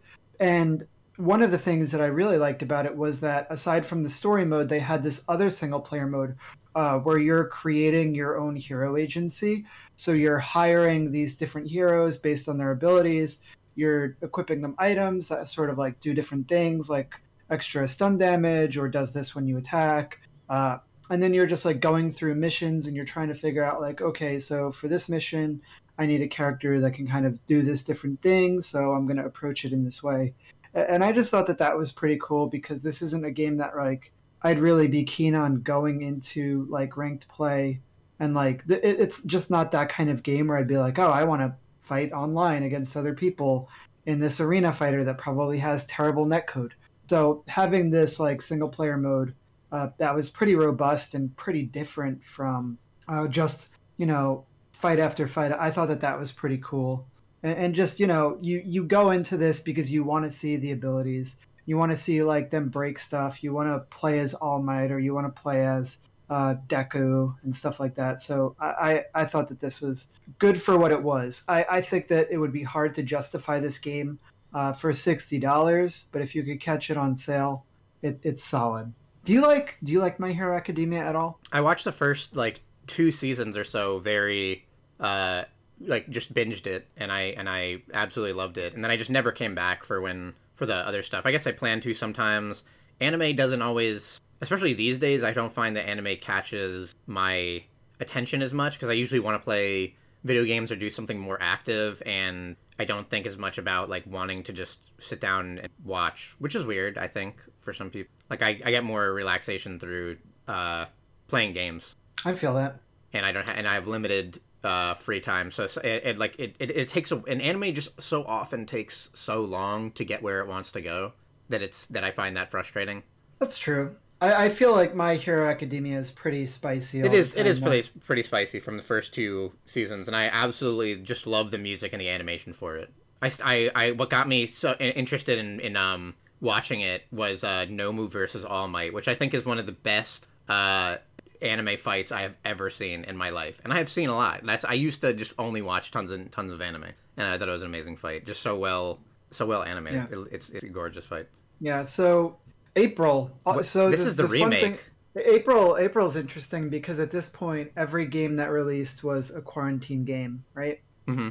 I didn't play a lot of these games, so maybe you could tell me a little bit about. Did you play Resident Evil 3? I did. I got fairly far in Resident Evil 3, and I did not finish. It's also a shorter game. Yeah, I was about to Resident say. Evil 2. Like when you say you got fairly far, do you mean like 3 hours, or what does that look like? Like 6 hours, I think. It's like an 8-hour game. Wow. If I remember correctly. It was good. I don't think I liked it as much as I liked Resident Evil 2, which I also didn't finish the remake. But I had finished the original Resident Evil 2. I never actually played the original Resident Evil 3. The Resident Evil 2 remake is very hard to follow up, though, because it is, and I think that part of it also is the setting. Like, I think that police station is just like so amazing. Like the dread that they create from is Mr. X, is that his name? Yeah, Mr. X is just like so cool. And I didn't actually play the original 3. And I didn't play the remake. So what is different about like the environment of 3? Oh man! And like, are there any gameplay like changes compared to 2? Most definitely. Thank you for reminding me that too. By the way, because so I could go. The thing that I don't like over 3 nearly as much, compared to 2, is that 2 is famous as the classic Resident Evil. There's a what I understand that Resident Evil 4 is a phenomenal Resident Evil game. It really absolutely is, and I'm not taking anything away from it. But it's a very great game, but it's not entirely Resident Evil. For me, the thing that defined Resident Evil and defines like the feeling and the vibe of Resident Evil in 1 and 2 specifically is they did this the best, is that you have a environment that takes on its own personality. In one, you're in the mansion, and in two, you spend all your time in this police station. And you do a lot of backtracking through those areas. You see a puzzle somewhere, and you are like, I don't know what I'm supposed to do with this. And then later on, you find something and it clicks, and you realize that key was to that door that you could never get into, and you backtrack through it. There's like, the environment has a personality. The environment has like a sense of dread. You get like you have this there's this bizarre balancing act between being comfortable with knowing the layout and getting increasingly familiar with the area, but also dreading the area and not feeling safe anywhere in it.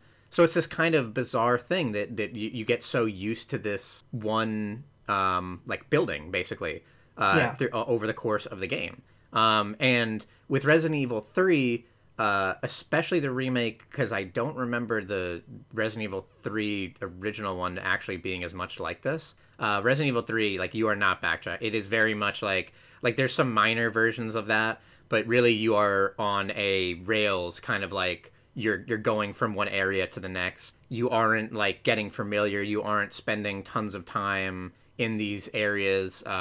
You're just kind of being ferried from one to the next, and you're a lot of that time also. I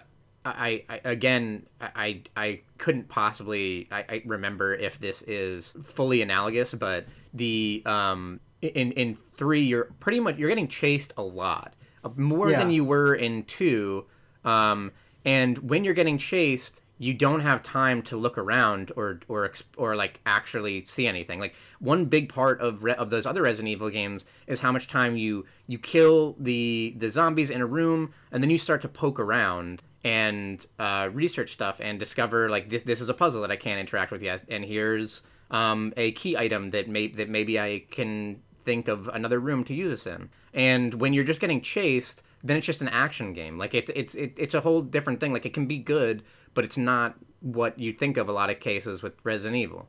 So that's a lot of this game. A lot of this game is you're never really in the one area. You're never just like doing that Resident Evil style of backtracking through the areas, picking up drops picking up key items that you remembered where you're supposed to go with them, and you're getting chased a lot. So you really don't spend you're on the move a lot. You're running, and the more you also start to run, it does create kind of a like that sense of urgency, forces you as a player to like not do that that kind of weighing your options, that should I use a bullet on this enemy, because then it's like, no, there's no reason to. I'm getting chased. I got to run past all these zombies. You're not even like, most of the time you're just spending running. You're not actually like making that tough choice of like, do I use the bullet on this zombie? Is that important right now? Do I have enough bullets? If I go into the next room, what's in the next room that could kill me, that is less dangerous than this zombie that could kill me right now? Sure. All right. So I've heard a lot of people say that it was fairly distant. So yeah, I feel the same way about 4, though. It has this campaign where you're just like kind of constantly moving through the environments, and you like, it doesn't really, just like moving through like a village is just not as interesting as getting intimate with these areas that feel like they have a lot of like personality, like the mansion in 1 or the police station. Yeah, that's exactly why I bring that up. It's like 4 is also the pinnacle of, for a lot of people, Resident Evil, and it also strayed away from this. So I understand Capcom and their developers thinking like, oh no, you don't want to do that boring old, like, we're in a building and you're just backtracking through the building again. And the building itself is its own kind of like puzzle or temple or maze, kind of that would be in another video game. But that Resident Evil 2 to me really proved that it was that it was still a strong formula. And one of the coolest things about Resident Evil 2, I think what people really love about Resident Evil 2 when you get down to it, is that it is, as a remake, it's one of the strongest things because it doesn't lean fully on just making better assets for the exact original game. It does a better job of doing what you remembered from the original game. Like, it does a better job getting the similar kind of emotions and dread that you felt when you were younger and the graphics looked terrible, but they looked realistic at the time. Yeah. Kind of like some of the remakes these days are doing a phenomenal job. If I'm trying to think of other ones too that do as good a job with the flavor of the first one and not being married to just every single thing being exactly like it was. It's like more like you remember it, if you understand like the difference, if that makes sense, that difference. Like it's not exactly what it was, but it's with the way you remember it. And then you have games that totally change it, that are like completely remade, like Final Fantasy VII. Yeah. Which came out a week after Resident Evil 3. Yeah, I haven't. This is on my log. I'm ready to play this like right now. But it looks good. It made its way up all general like Game of the Year charts, and I haven't heard anything but good things. It is kind of weird. I find that this might just be my like empirical. This might just be my from what I've seen.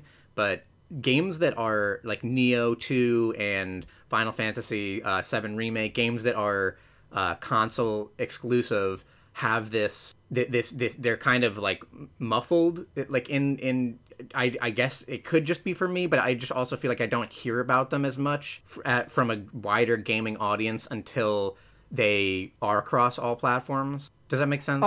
Yeah, I mean, I'm waiting for this Final Fantasy remake. So this is technically like Final Fantasy VII Remake Part 1. You know what's crazy is I opened it last night. I was like, I'm gonna play this finally, and I opened it up and there's 2 discs, and there's a 50-minute install on the first disc, and that felt nostalgic. I gotta be honest.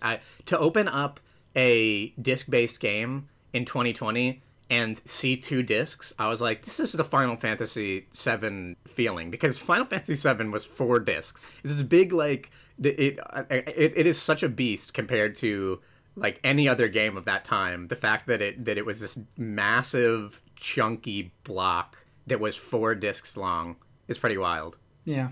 Whew. So next up on this list is the Trials of Mana remake, which is pretty, I mean, the first game was 2D isometric, like not even, it's like an overhead like Pokemon graphics kind of game. And this one is, beautiful 3D, like very active combat. So it's significantly different from that falls in that other category.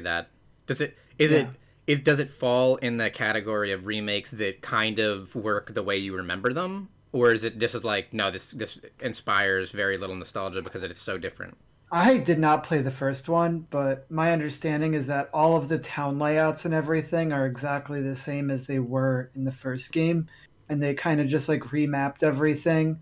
I think they left in all of like the terrible dialogue that's like very, very, early JRPG.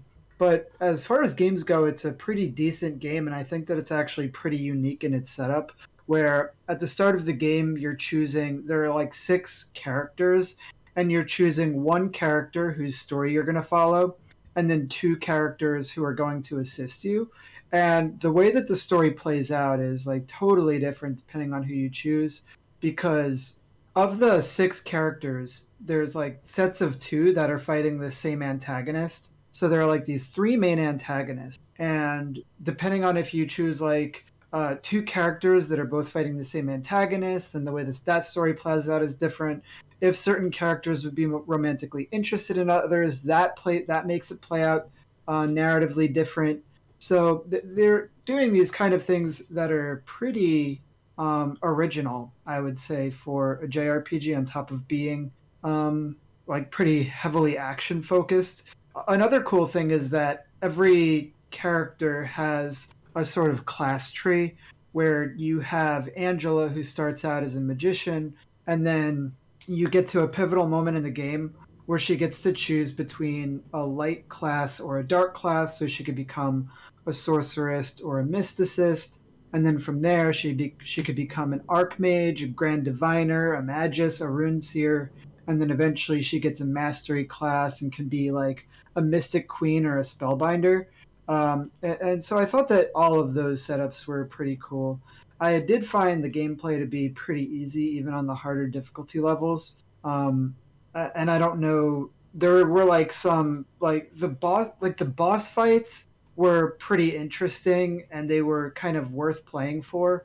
But and this is a classic JRPG problem where everything that's not a boss fight is kind of just going through the motions. And I don't know if it's like better or worse when it's like one of these action games where it's you know I mean, this is something that I thought a lot about playing Yakuza Like a Dragon, where the older Yakuza games were beat 'em ups, but this one is turn based.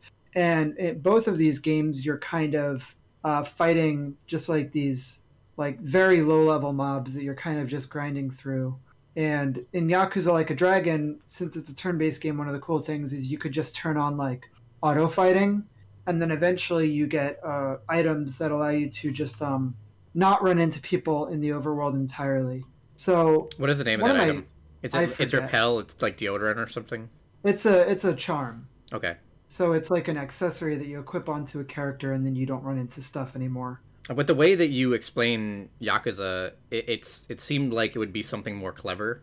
Like it would be like onion breath or something, like garlic, and then people would be like, "Oh, I don't want to see you. I don't want to fight you." I don't know what it is. It's some type of amulet. Okay. But Trials of Mana, like the story is kind of forgettable. I think it looks pretty good. It's doing some original things. But unfortunately, I do think that overall it's kind of forgettable, which is, I don't know. It's like fun while you're playing it, but it's kind of like popcorn, right? Or something like that, where it's like you're not going to like remember it later on. Popcorn's is always a good analogy because popcorn just like fizzles away to nothing in your mouth once the saliva touches. Yeah. It's a real 6.5 or 7, A game that is far more memorable, I would say, is Legends of Runeterra, which is the Riot Games League of Legends people's answer to Hearthstone. It's their collectible card game. Sorry. It's one of those games also that's been kind of playable for a while, so it's like the release date itself feels somewhat unremarkable, right? Yeah.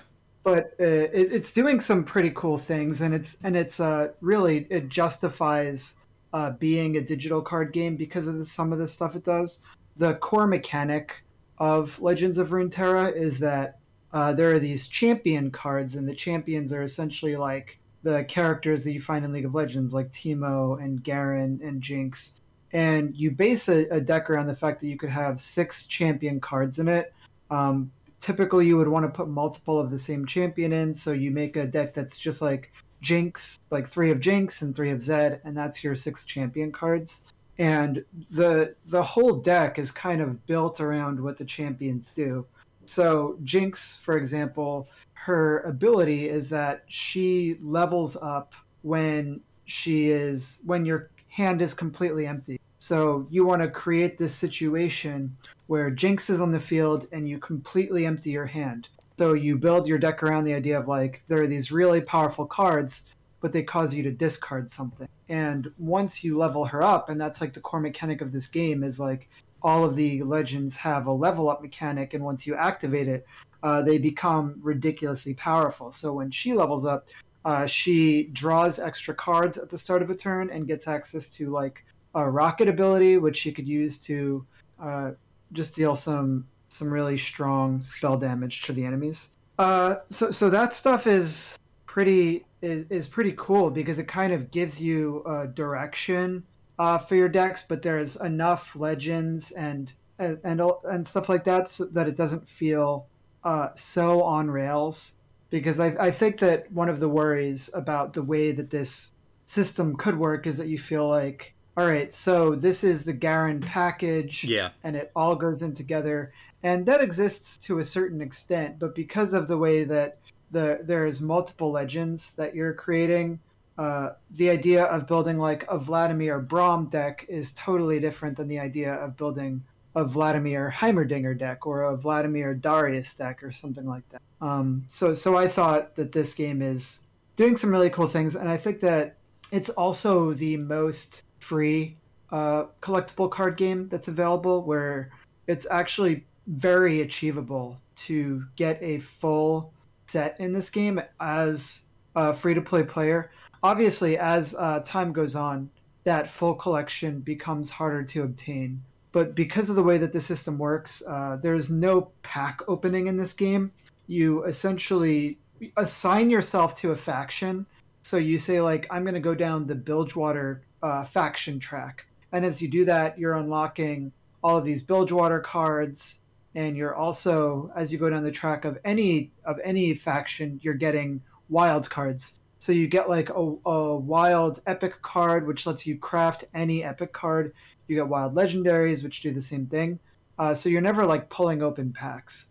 As you do your dailies and your weekly quests, what you're doing is you're strengthening this like weekly chest opening, and at that weekly chest opening, you'll get wild cards, and sometimes you'll get champion cards, but mostly you just get the wild cards, so that you can really craft the deck that you want.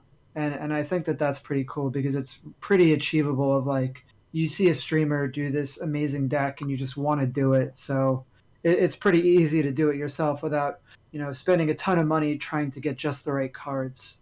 Yeah, it's kind of it's such a bold choice to take away the that addictive element of pack opening, and just try and having the player initially feel like this is cool and I'm getting to make decks around what I'm finding, and then before you realize that, like, if you don't have the tools, you can't build these decks. Like, you can't just find one good card and build a deck around it, because usually decks would require multiple of cards to back that up. And this game, taking that out of the equation, taking that like addictive nature of, I'll just roll a few more decks and like packs, and hopefully I get the cards that I want, and just taking it entirely to like a Hearthstone dust system without actually ever having to open the packs is pretty wild. Like, if you just have, like you said, if you have a goal in mind, you could just make those cards, and there's not a random element to it. It's not like you could spend $300 and not get the cards you wanted. You'll just get it. You just get that exact card. Like, you work for it as a free to play player and you get the exact cards you want slower, or you could buy stuff to increase that, but you're still going to get the exact cards you want. You're still just crafting the cards you want. Yeah, and the other part about this that separates it from other games, like specifically Hearthstone, is that Hearthstone, you don't really interact with your opponent so much. Where on their turn, it's their turn, and they do everything they want to do, and you are just kind of waiting for your turn. And in this game, there's this very like tit for tat reaction of like, they do a thing and then you do a thing. They put a card down and then you get to put a card down. One player is the attacker, one player is the defender. So only the attacker gets to attack, but the defender still gets to respond. And they get to also break the sequence through doing like quick spells. So there's like the quick spells, and then there's like the slow spells. There's the monster cards that you put down. And it just feels a lot more like dynamic, and like there's a lot more decisions being made in this game of like checking out how much energy they have before they attack and things like that. Like, what could they possibly do and things like that. Whereas in Hearthstone, it's just like, it's the enemy's turn. It's like my turn. Do I play this card? I'm trying to make a guess about what the opponent has as a card, and that's just like far less interesting. Like, you're not doing as much like baiting in Hearthstone about like, I'm going to put out this weak card and see if they have direct damage to destroy it, and if they do destroy it, then I could put down this heavier card. And that's just not something that you get as much of in Hearthstone as you do in Legends of Runeterra. And I think Runeterra is kind of better for it. I think that when Runeterra exists, there's no reason at all to play Hearthstone, and I think that that's a good thing. Yeah, it's good. It is like, if you want card games, Magic the Gathering Arena is phenomenal. It's incredible, and it is the long running card game, and it's definitely more, I guess, daunting to even look at compared to Runeterra. But then Runeterra also is the more digital side of the card game, of like more like Magic the Gathering Arena has animations and everything like that, but this is a game built digitally for card games. So you have like the hero, kind of the ways that the hero mechanics work, and drawing multiple heroes and getting the spells of yeah, you just slam down the hero and like you get like all of that League of Legends flavor from the hero. When they level up, there's like this massive animation. Yeah, so some of the and things, all that stuff is so cool. Some of the things like the leveling up, and when you get copies of the hero in your hand, you get an ability, you get a spell kind of instead, are the kind of things that are ground up digital games. So digital card games. So like in the that was what Hearthstone kind of had going for it as like a fully digital card game, automating all this RNG, because that's really the only thing that they use. Yeah, Hearthstone made it just they automated Hearthstone took RNG. it in the wrong direction, where it's just like the benefit of this is that we can automate all this RNG, so let's make Tons of goblins RNG. and gnomes Yeah. and just make the whole game based on these dice rolls. Yeah. You get less of that in Runeterra, I would say. There's less of like deal 4 to 6 damage. So that's a really good thing. The other thing that feels great about Runeterra is, right, I don't know what they're going to do with cycling cards in and out. I don't know if that's something that they'll have to do. I think you have to do that automatically. Happens. That is a literal, like, that is a future problem for every single card game, because there's no card game that hasn't done that, I believe. Like, you cannot do that to some extent. we'll see what that looks like, because the other thing about Runeterra is that they just nerf and buff cards, and I think that works. Like, that's a little bit more elegant in this game, just because those card acquisition is so simple that, like, you're not ruining someone's like $130 like assembly of cards when you nerf something. So they've been doing like a lot of just like patching of cards and things like that. So we'll see what it looks like, and maybe they just do it of like champion reworks or something like that, right? Mm-hmm. Because one of the other benefits of Runeterra is that when I go back to Runeterra, like I jump in from time to time, I don't feel behind in the way that I would in a Hearthstone, where it's like, okay, all of my stuff is out of rotation, and now I have to try to start over and collect new stuff. It's kind of cool that you don't have to worry about that as much in Runeterra for the time being. So those are the April releases, but I did also put here, so this is a WTDG April game, and that's Civilization 6. Okay, so it didn't come out. One of the challenges of the pandemic is just, we love board games, and we really haven't been able to play them in 2020 as much as we'd like to. So we've been playing these, we played a bit of Tabletop Simulator, but we also played a bit of Civilization 6, which is a really good digital board game that could never actually be emulated as a real board game. But it is a solid game. I think at this point, a lot of people would say that it's the best Civilization. But Civilization was new for you. Yeah. So I'd love to hear some of your thoughts about it. I had so much fun. Like, I was so impressed with it. Like, it does benefit from being a video game over a board game. Board games actually, for a long time, have tried to emulate the Civ, really just the literal Sid Meier's Civilization style gameplay of building up from the Stone Age to finding roots and building a town, and kind of simulating the slow progress of like technology and philosophy. And that is near impossible to do without just an extravagant, ridiculous rule teaching 8-hour board game. And a lot of the games that try and do that for board games are these long, component heavy, ridiculously complex, like require a huge like mountain of a teach. And Civilization does that fairly well with a pretty good like it obviously is automating all that kind of stuff, and you don't have to have the like crazy amounts of components or something all spread out on an impossibly large table, and that just stuff feels good. Like I ended up playing a lot of it. I was sick during this time. Like I was like, if this is when are you sure this is like when we were playing this? I guess it must have been. I checked the dates on our podcasts. Yeah, so Civ was when I was like I had coronavirus and I was home for 2 weeks, and this was something that we got into a little bit. I got to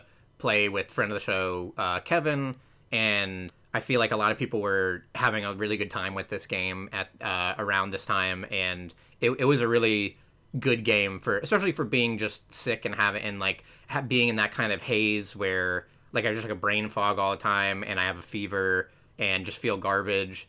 Civ is the kind of thing where I just was interested to re-roll a different civilization, see the differences with the civilization had, and see kind of how it went. Like I feel like it's like a similar thing of like RTS kind of games where I would do well in the beginning and have a good control of it, and I'm growing faster than my AI controlled partners that are set on probably easy, and everything is going great. And then at some point I just like lose the thread. Like I'm just not building as quick or using resources as quick, or I bottleneck, and then all of a sudden someone's got nukes or something, and or they roll it, they get angry at me, and I'm usually just trying to play my little building game. Like I'm very rarely getting aggressive. The AI is pretty vicious, but one of the cool things about it is that they act like the different AI act differently. They have these secret agendas where like the player doesn't know this right away, but there are certain things that they will like or dislike when you do.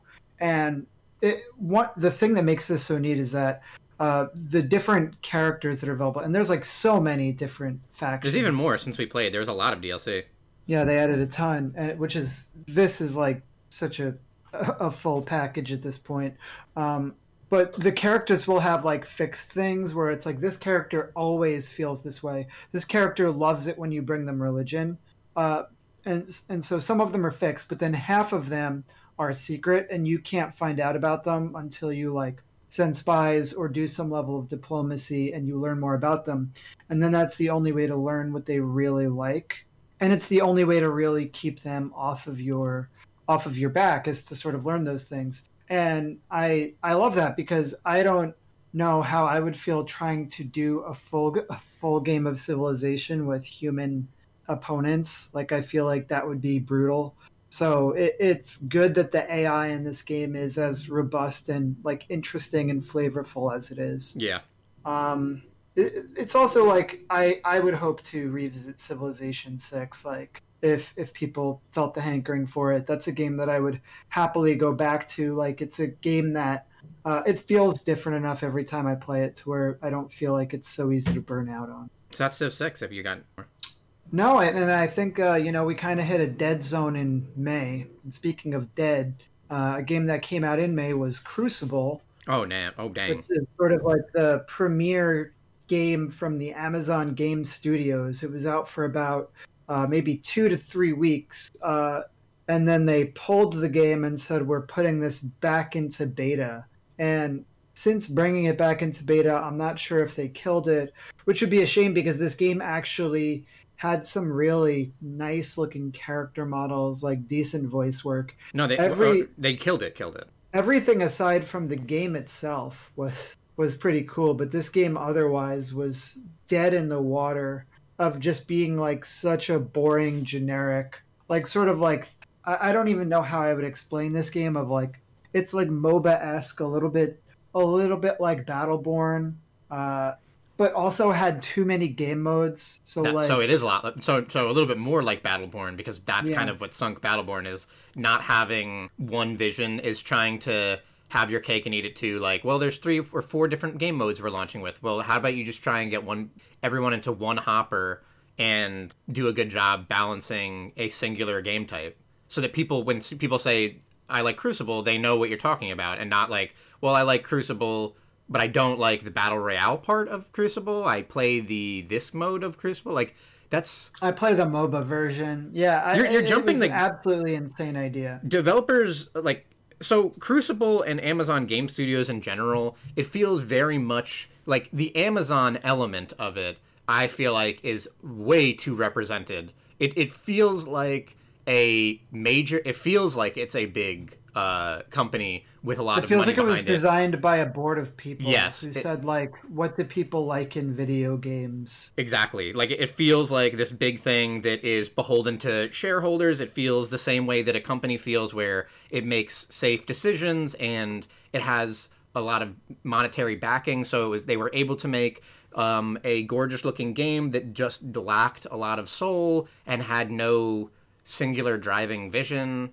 It feels exactly like that. It feels like something that Amazon would make, very heartless, but very well produced, with no driving vision. Like you are at, like they do so many things that I think most gamers, like, or a lot of people who just even follow the game industry at all, would tell you is wrong idea to do. Like, you don't for them to have failed in this endeavor. It feels like in a lot of cases they could have just gotten a simple message from Battleborn that is like, if you can't launch something with 6 or 7 with all these different hoppers and ways to play the game, just try and, like, maybe in the future you can try different modes if you establish a player base, but have the game do one thing and one thing differently and well, to the point where people say, I can only get the I played Crucible and maybe it's not perfect, but it's the only game that feels like it's doing this. But instead they tried to do everything. They tried to have their epic games segue to like a battle royale, just to throw that at the wall. Like everything, it was just throwing spaghetti at the wall. Absolutely. It's sad. It's shuttered. Like it's dead. It's completely dead. It's like it went back into, it was kind of weird though, because didn't it kind of, it launched. They were like, here it is, it's out, and then when it was like not doing well, like, because people reviewed it and everything, and it came out, and then they were like, well, you know what, maybe that was a beta, and we'll take this back. And then while it went back into the oven, it, I guess, overcooked and just exploded. So yeah, for what it's worth, they refunded everybody who purchased anything in the game. Man, I don't care that much about Amazon spending and wasting money, right? I don't really care at all. But it is brutal to imagine how many people worked on this game, and for the game to see the light of day, get, you know, slaughtered in reviews, and then go back, and then they made the bold choice of putting it back into the oven to make it a better game, and then to see it die during that time. Like, how many people, good people, were working on that? It had to be good people, because it was a really gorgeous game. And it's not that nobody working on it had any soul or it meant anything to them. Yeah, like, I'm sure there are also definitely people who were developers and programmers and just people who loved games who were working on this, who knew they were producing something that like wasn't gonna like turn out well.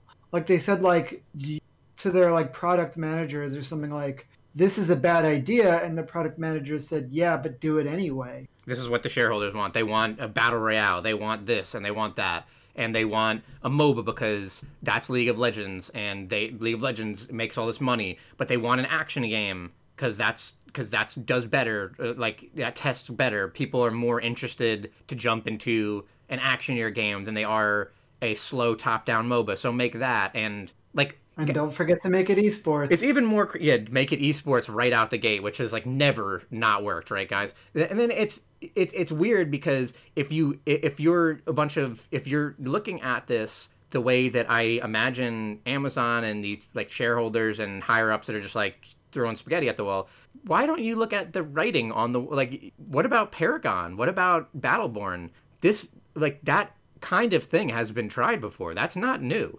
Especially these days, that's not new to have a third-person action style of MMO, of MOBA. And I'm not saying that it's impossible to do, but look at two phenomenal, incredible failures, like in Paragon and Battleborn, and see what went wrong in it. Usually, the problem with this game is at a core level. And the core level is that in an action game, you want to feel an impact when you do something well, or you actually like headshot someone or something. And you can't do that in a MOBA because usually there's an element of economy and RPG, and an RPG element that kind of guides how much damage you're doing, how much damage you take. So then you get to this awkward part where in the beginning of the game, you feel awful, and it doesn't matter that you're aiming well or doing anything. Like, you're just tickling enemies usually, like you just don't do a lot of damage up front, and then you get to a part later in the game where you do feel strong. And I know for a fact that Crucible didn't balance that well. I know that games took a little bit too long. I know that the map was too big, that when they put it back into the oven, they were going to try and make the map a little bit smaller so that you actually are fighting humans rather than just kind of going everywhere to push different waves and then never really seeing humans because the map is so big that you're just kind of ships in the night. So like there were some clear problems that I feel like should have been addressed before it ever saw the light of day, that you could have just said are basic issues with this type of genre that were just never addressed. And it's not like there weren't games that already failed because of it. So that was the only big May release that was pertinent to us, anyway, to an extent. I mean, or for the sake of discussion, but we also played Fort, which did release this release on Tabletop Simulator, which means it's a pretty fair game to discuss in a video game podcast. So Fort is by Letter Games, so they also created Root and Vast and soon to be Oath. They love the 4 letters. So Fort was pretty cool. Fort is maybe definitely their simplest game, I would say, and the idea of it is you're playing as a group of kids and you're working together to construct the best fort, and that's pretty much the flavor of the game. And it's pretty simple, and once you get into it, it's pretty fast. The art, as usual, by Letter Games is beautiful, and the Tabletop Simulator mod, it's a free mod, and it was created by the people at Letter Games, not created by them, but sort of like sanctioned by them. And it has scripting in it, so this is a very easy game to just play with minimal effort, and I think that it's definitely worth checking. It's a really good game. Yeah, it's one of those fairly tight balances existing on that razor edge margin of like simple enough that you can teach it to people that maybe don't play a lot of board games, and that people's eyes aren't going to roll back into the back of their head as you explain this game. And still more complex enough that after you're finished, you won't feel like we've already done it. You don't need to do it again. You probably want to play it immediately after it's done. It's definitely a cool game like that. Like there's a lot of different interesting mechanics that are again like simple to wrap your head around. So and the cards are well designed to fit into different types of synergies. It's a really good game. It's a really good package too. Like like you said, the art is so gorgeous, and like the components. I own the physical version of this game. I haven't been able to play it, but I sure hope to crack it open at some point. One day. Friend of the show, Paul, said that after playing so much Tabletop Simulator, the idea of doing setup for games is kind of dreadful to him, just because of how easy and elegant it is when everything is set up for you. Yeah. In these mods, and I kind of get where he's coming from. I get where he's coming from, but I feel like I never could think that because there is like an element of enjoying the components. Yeah, exactly. So in June, this small indie company developed a Valorant, and that came out on June 2nd. We had been playing it since the middle of April, but June is when Valorant 1.0 officially came out. I was trying to think of when we actually did get this game, like when the middle of April. Yeah, like we had already. I got it like 10 days after everybody else. That's a whole another thing. Like what a bad taste to have originally put in everyone's mouth. Like the way that they ended up launching this into a more open beta was that you had to sign into a Twitch account and watch Twitch streamers that were granted access, and there were randomly drops sent to like your account and your Riot account. Like you had to link your Riot account with your Twitch account and watch Valorant streamers and get lucky with it. In the beginning, there was like the flow of it was so slow that people were getting really angry, and it was just. It's a smart. I could see why it's obviously a good idea because it pumps Valorant all the way up to the Twitch charts. And what else does better? No one markets your video game better than just that style of guerrilla style where you just have people playing it. Like better than any sort of commercial is going to Twitch and seeing that the top game is Valorant and checking it out and seeing a streamer you like is streaming Valorant. That is like by far the thing that would probably get people interested the most. If it's a good game. If it's a good game.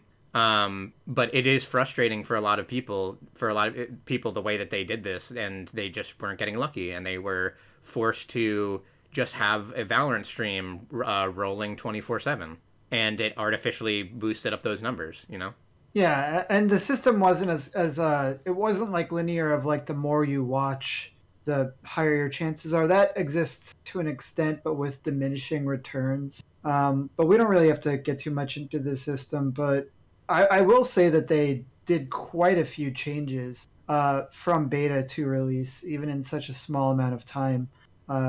Very big changes to the economy, a lot of changes to the way that the map itself. I don't know if the Omen changes came before or after the game came out, but like with the way he looked, or with the way that his smokes came out, where they sort of you place the smoke. Oh, that was actually after the game came out, I believe. Because before that, there was this really inelegant thing where you just used to kind of have to guess where it would be, and you could look on the map where it would be, but you didn't know anything about the elevation of where the smoke is. So I think we're jumping the gun anyway, though, because Valorant is Riot's version of Counter-Strike, is a tac shooter.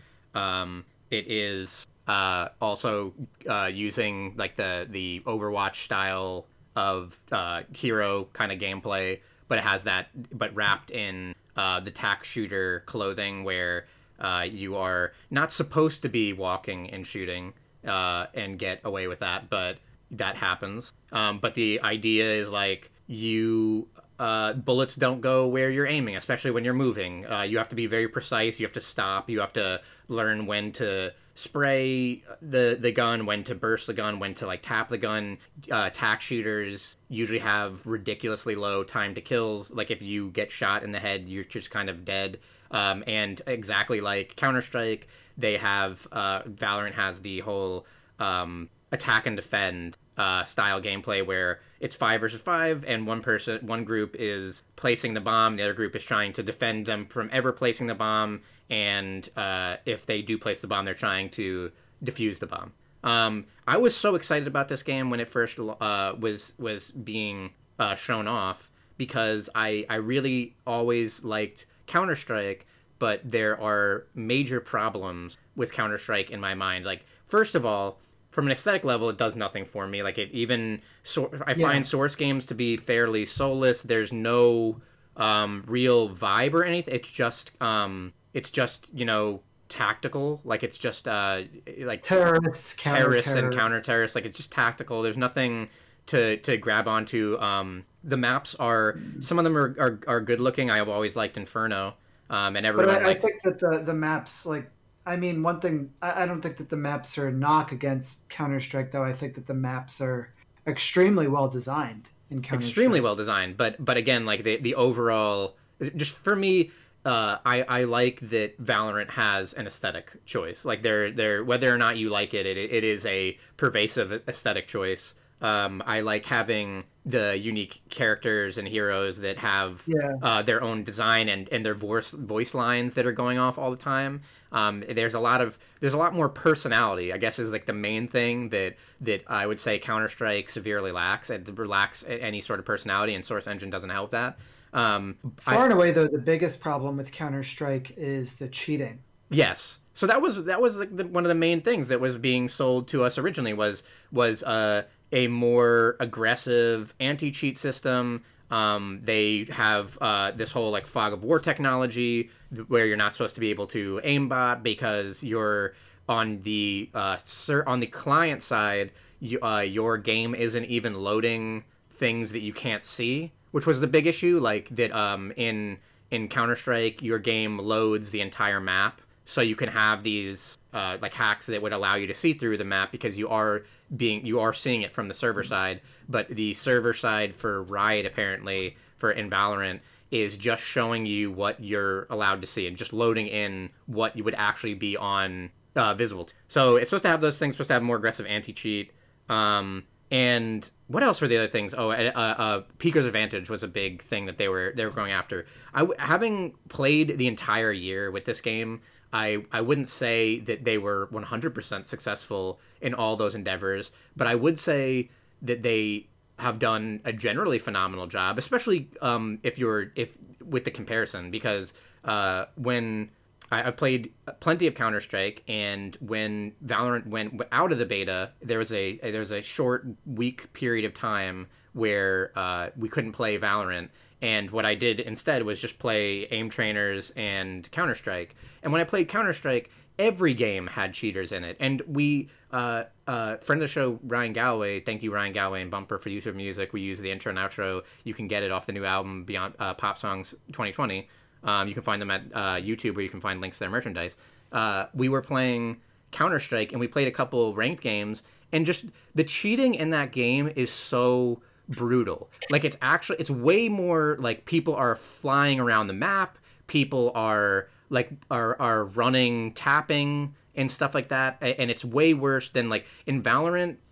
I have rarely seen like hyper cheating. Like there's a couple. It was weird because there was this time where it must have been like a new hack got out, and I played a couple death matches, and there's 2 death matches in a row that had someone just standing in an open room and swiveling perfectly around and headshotting everyone, which is like, what is even the purpose? I don't even get cheating sometimes. Like, was it just to try out that cheating software? Because you're going to get the account banned, and it doesn't make any sense that you're going to try and get your account banned for a ranked list mode like deathmatch, and you're going to try and be as obvious as you're being. Then there's sometimes, infrequently, we still do see stuff where we're a little concerned, like, is this actually cheating? And it's pretty hard to tell. There's no way to do replays, which I think is going to be the thing to make it even easier to tell in the future, or if people are just good, or their crosshair placement is good, or they're lucky, or sometimes you don't even know if they're communicating. But overall, what's so important is that you have a little bit more peace of mind. It feels a little bit more put together than in Counter-Strike, yes, where you never have peace of mind. Like, in every Counter-Strike, I cannot even think of any time that I'd play Counter-Strike and not have in the back of my mind, this person that's doing well, are they cheating? But I love Valorant. Like, I guess like I'm all over the place for like what the promise of Valorant was. I love Valorant so much. At the end of this year, to look back on it, they succeeded at the very least for me in taking the things that I loved about tac shooter, that hyper precision, and that like the way that all the guns feel different, and how good it feels to get a headshot or something, or like tap someone's head, or the fact that you can ace a team. Like, because the time to kill is so low, if you get the jump on the enemy or use your abilities intelligently, or the enemy misses that first bullet and you don't, and you keep cool and like actually do a good job shooting, like, you can do so much in this game. And for those reasons, I love this game. Like, I love tac shooters for being able to have these like hyper carries. The servers are pretty well put together too. I mean, they're not perfect. Oh yeah, that's true. I've never experienced like lag. Like, I've never felt like, oh, that enemy is lagging, so they were able to act in this way that like was unexpected or different from the norm. Yeah, and I think that that's a big deal too. And you never see them acting. You never see the enemy like teleporting around or anything like that. Like, there is like excellent netcode generally.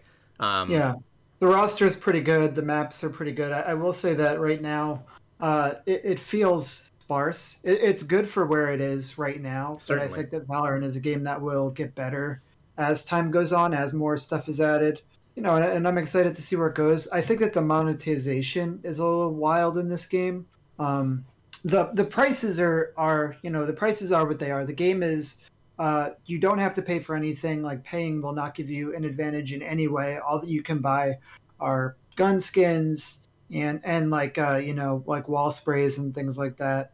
But the monetization is a little wild, because like a pack of guns will cost you $70, and it doesn't even come the big thing about the guns is that like they have different animations, they have different reloads, they could come in different colors, but like they'll sound different. Like, the reloads will be different, like the pull out animations will be different, but all of those animations are paid for by a separate currency. So you pay $70 for a pack of skins, and you don't even get the animations until you upgrade them with the secondary currency that you pretty much only get through the battle passes. So you kind of get like a finite number of it per season, unless you want to spend like an extremely exorbitant amount to upgrade. Like I'm talking like $40 pack of upgrade currency will not even upgrade fully your $70 guns. It's like Yeah. it's wild. It is really weird that they went with this system, and it's definitely working out for them in part due to dumb ass people like myself. But I think that I saw top earners for the year, and Valorant was like fourth or fifth. oh yeah, it makes sense. It does. I mean, yeah. One of the interesting things about the way the cosmetics work in this game is that you don't see or hear any effects that are not. Oh, coming really? So on. it's only that was only generated on the specific player side that they see where their bullets went, but That's right. okay. And I think your teammates too will see the darts, but the enemies will not. Essentially, like the different like sounds of the skin and things like that, and the visuals even like they don't do anything. Like if you have an operator, this big sniper rifle that shoots a laser instead of shooting like a bullet, the enemies won't see that laser. They'll see just the regular operator shot. Yeah. And that's just to help with visual clarity in a way that doesn't present an advantage, because let's say that you had a gun that shot like a black laser, that would be a little harder to track than this giant red glowing bullet from the operator that it usually is. Yeah. Valorant's cool. It is really good. The updates have been very good. They've generally done a lot of things that I maybe would have at the time thought of as very controversial changes, and have worked out in the long run, with the exception of like I'm still not in full agreement with the more recent changes to Cypher, even though I understand why they did that. And I would also say that I do fully agree with you. I think one of the worst things to say about this game, and it is new, but it is new in 2020, and that is an important distinction to make, because you can.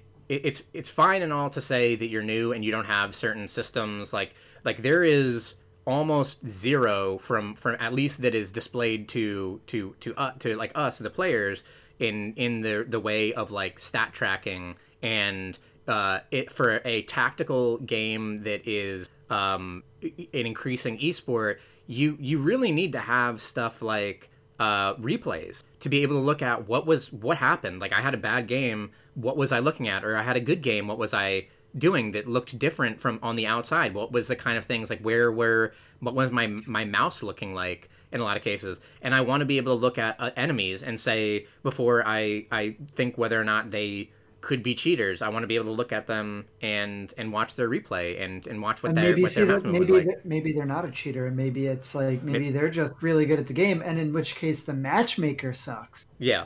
And it's like, why is the matchmaker putting me up against these people? I want to see these kind of things. Like I feel like it's 2020 and you're releasing a competitive game. Like how is there not literal there's no way to see how long I've been playing this game on the client. There's no way to see the amount of kills I've gotten with the client. There's with any type of gun. There's no way to look at my overall grader history. I can't look at how many wins do I have in unrated and losses do I have in unrated. Like there's third party stuff that does that, like Blitz GG I think is what it's called. There's third party stuff that can kind of surface some of that information, but that kind of stuff should be in the client. I should be able to look at that kind of stuff. It's important. Like Overwatch has done a better and increasingly better job. But I remember them always having really good stat tracking. You always were able to look and see your general performance with different characters, your overall performance on each character. How many? I love this kind of thing. Overwatch has this graph where it shows your most played characters on a bar graph, and you get to scroll down and look like, oh, I guess I've never realized that I've only played like 30 minutes entirely of Sombra, but look, I've never realized I've been playing tons of McCree, but I didn't know I was playing like 400 hours of it. Like that is the kind of cool stuff that it's so easy to look at that stuff and kind of get lost in it and be happy with the way that you've Yeah, spent so I much time mean, and progressed. in League of Legends, they do such a good job at this point. Like they've got like the mastery system where you're like leveling up your character and you're getting like cards, you're getting like things that show like the things that you've done on this character.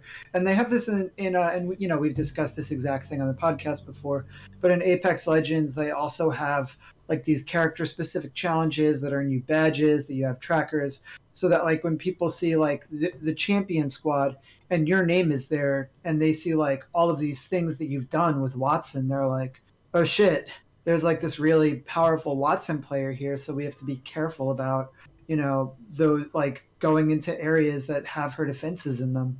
And that kind of stuff is lacking from this game. Really? Like what if what if they saw like, oh, this Cypher player is super serious about Cypher. He has all of these like achievements. He has like X amount of aces on split. Maybe we leave B site alone, you know? Yeah, I feel like that is the kind of stuff that is people love to get that kind of Boy Scout style badge, like the way that Boy Scouts, at least in the movies, I suppose they do this, of like you created 40 forest fires and you get like the forest fire badge, right? Like you should video games have always kind of banked on that, of like giving you a reward over time and rewarding you for what you've done and what your play style is. Like that is an important element to video games these days, and this game just really lacks that. Like I'm surprised that there's not stuff like that. I'm surprised that when you're loading into a game there isn't a way to display badges of like the kind of stuff I've done. I have 100 unranked kill wins with Sky or something, you know? Like those are the kind of things that I would want to, just like in Apex Legends, I would want to be able to like display that kind of stuff and show like how much stuff I've kind of worked on or how much my count has progressed. Yeah. But, So maybe so, you know, this is a game that's going to keep growing. We have the second act coming up, which is kind of like a new chapter. So we'll see. Maybe some of this stuff gets added. yeah. Interested in just seeing like what they can do, like to make it feel like bigger than a chapter. Yeah. So let's see. Let's just see how it goes, right? Yeah. Yeah, and so one thing that is very different about Persona 5 compared to Persona 4 Golden, which we're about to talk about, is Persona 5 takes place in like a city, right? Like is it Tokyo? Yeah. Or It's Tokyo. is it It's Tokyo. You go to Shibuya in it and everything like that. So yeah, it's taking place in this like super busy area that's like packed with tons of people. Whereas in Persona 4 Golden, which just released this year for Windows, kind of a surprise release, they kind of just dropped it out of nowhere. It's such like a cozy, small, intimate town. It kind of does have like a Twin Peaks vibe to it, and I guess it's not even like a vibe. Like it is very Twin Peaksy in this small town murder mystery with like these supernatural, strange vibes to it, where you're sort of playing as this detective and trying to figure out what's going on and who's causing these murders and who the killer is. Teddy is like the log lady. Teddy is he? I guess so. I feel like Teddy is a even more Twin Peaksian character, of just one of those bizarre, offbeat, weird characters that is constantly surprising you with how bizarre they are. So you didn't play Persona 4 Golden, right? Like when you I finished Persona 4. Just yes. Yeah. Persona 4 Golden, I believe, came out on PS like Vita or something. I think it was a PS Vita exclusive. Yeah, it never went to consoles. And when I played Persona 4, just the original one, I don't. So I'm not entirely sure what kind of additions. I know they probably added extra social links, and I forgot exactly what we were talking about. What that you knew that they added. No, well, there's definitely new social links. There's a new character that hangs out in the Velvet Room that you have like a social link with. They're a romanceable character, and also they have sort of like their own dungeon related to them. There's an end of the year ski trip, and there's a bunch of other like holiday things that are peppered throughout that are. I mean, I couldn't tell you what the game would be like without them because I didn't not have them. But I thought that it would be hard going from Persona 5 to Persona 4 because I knew that 5 was such an evolution, and there are definitely some things that make Persona 4 feel dated. But overall, I was very impressed with it. I spent like over 100 hours playing it. I think should be a testament. Like I completed the game. I completed like the secret dungeons at the end. I think that the story holds up extremely well. Uh, just a really really fantastic story with like some really interesting things happening towards the end. And like even if you think that the gameplay is a little bit like dated, like which it's not, by the way, like it feels like totally good and it feels totally slick. But the story will definitely pull you through this, and also absolutely the best music that I heard this year. Aside from maybe one or two songs in Hades that take the cake, but the music in this game, like all Persona games, is just really amazing.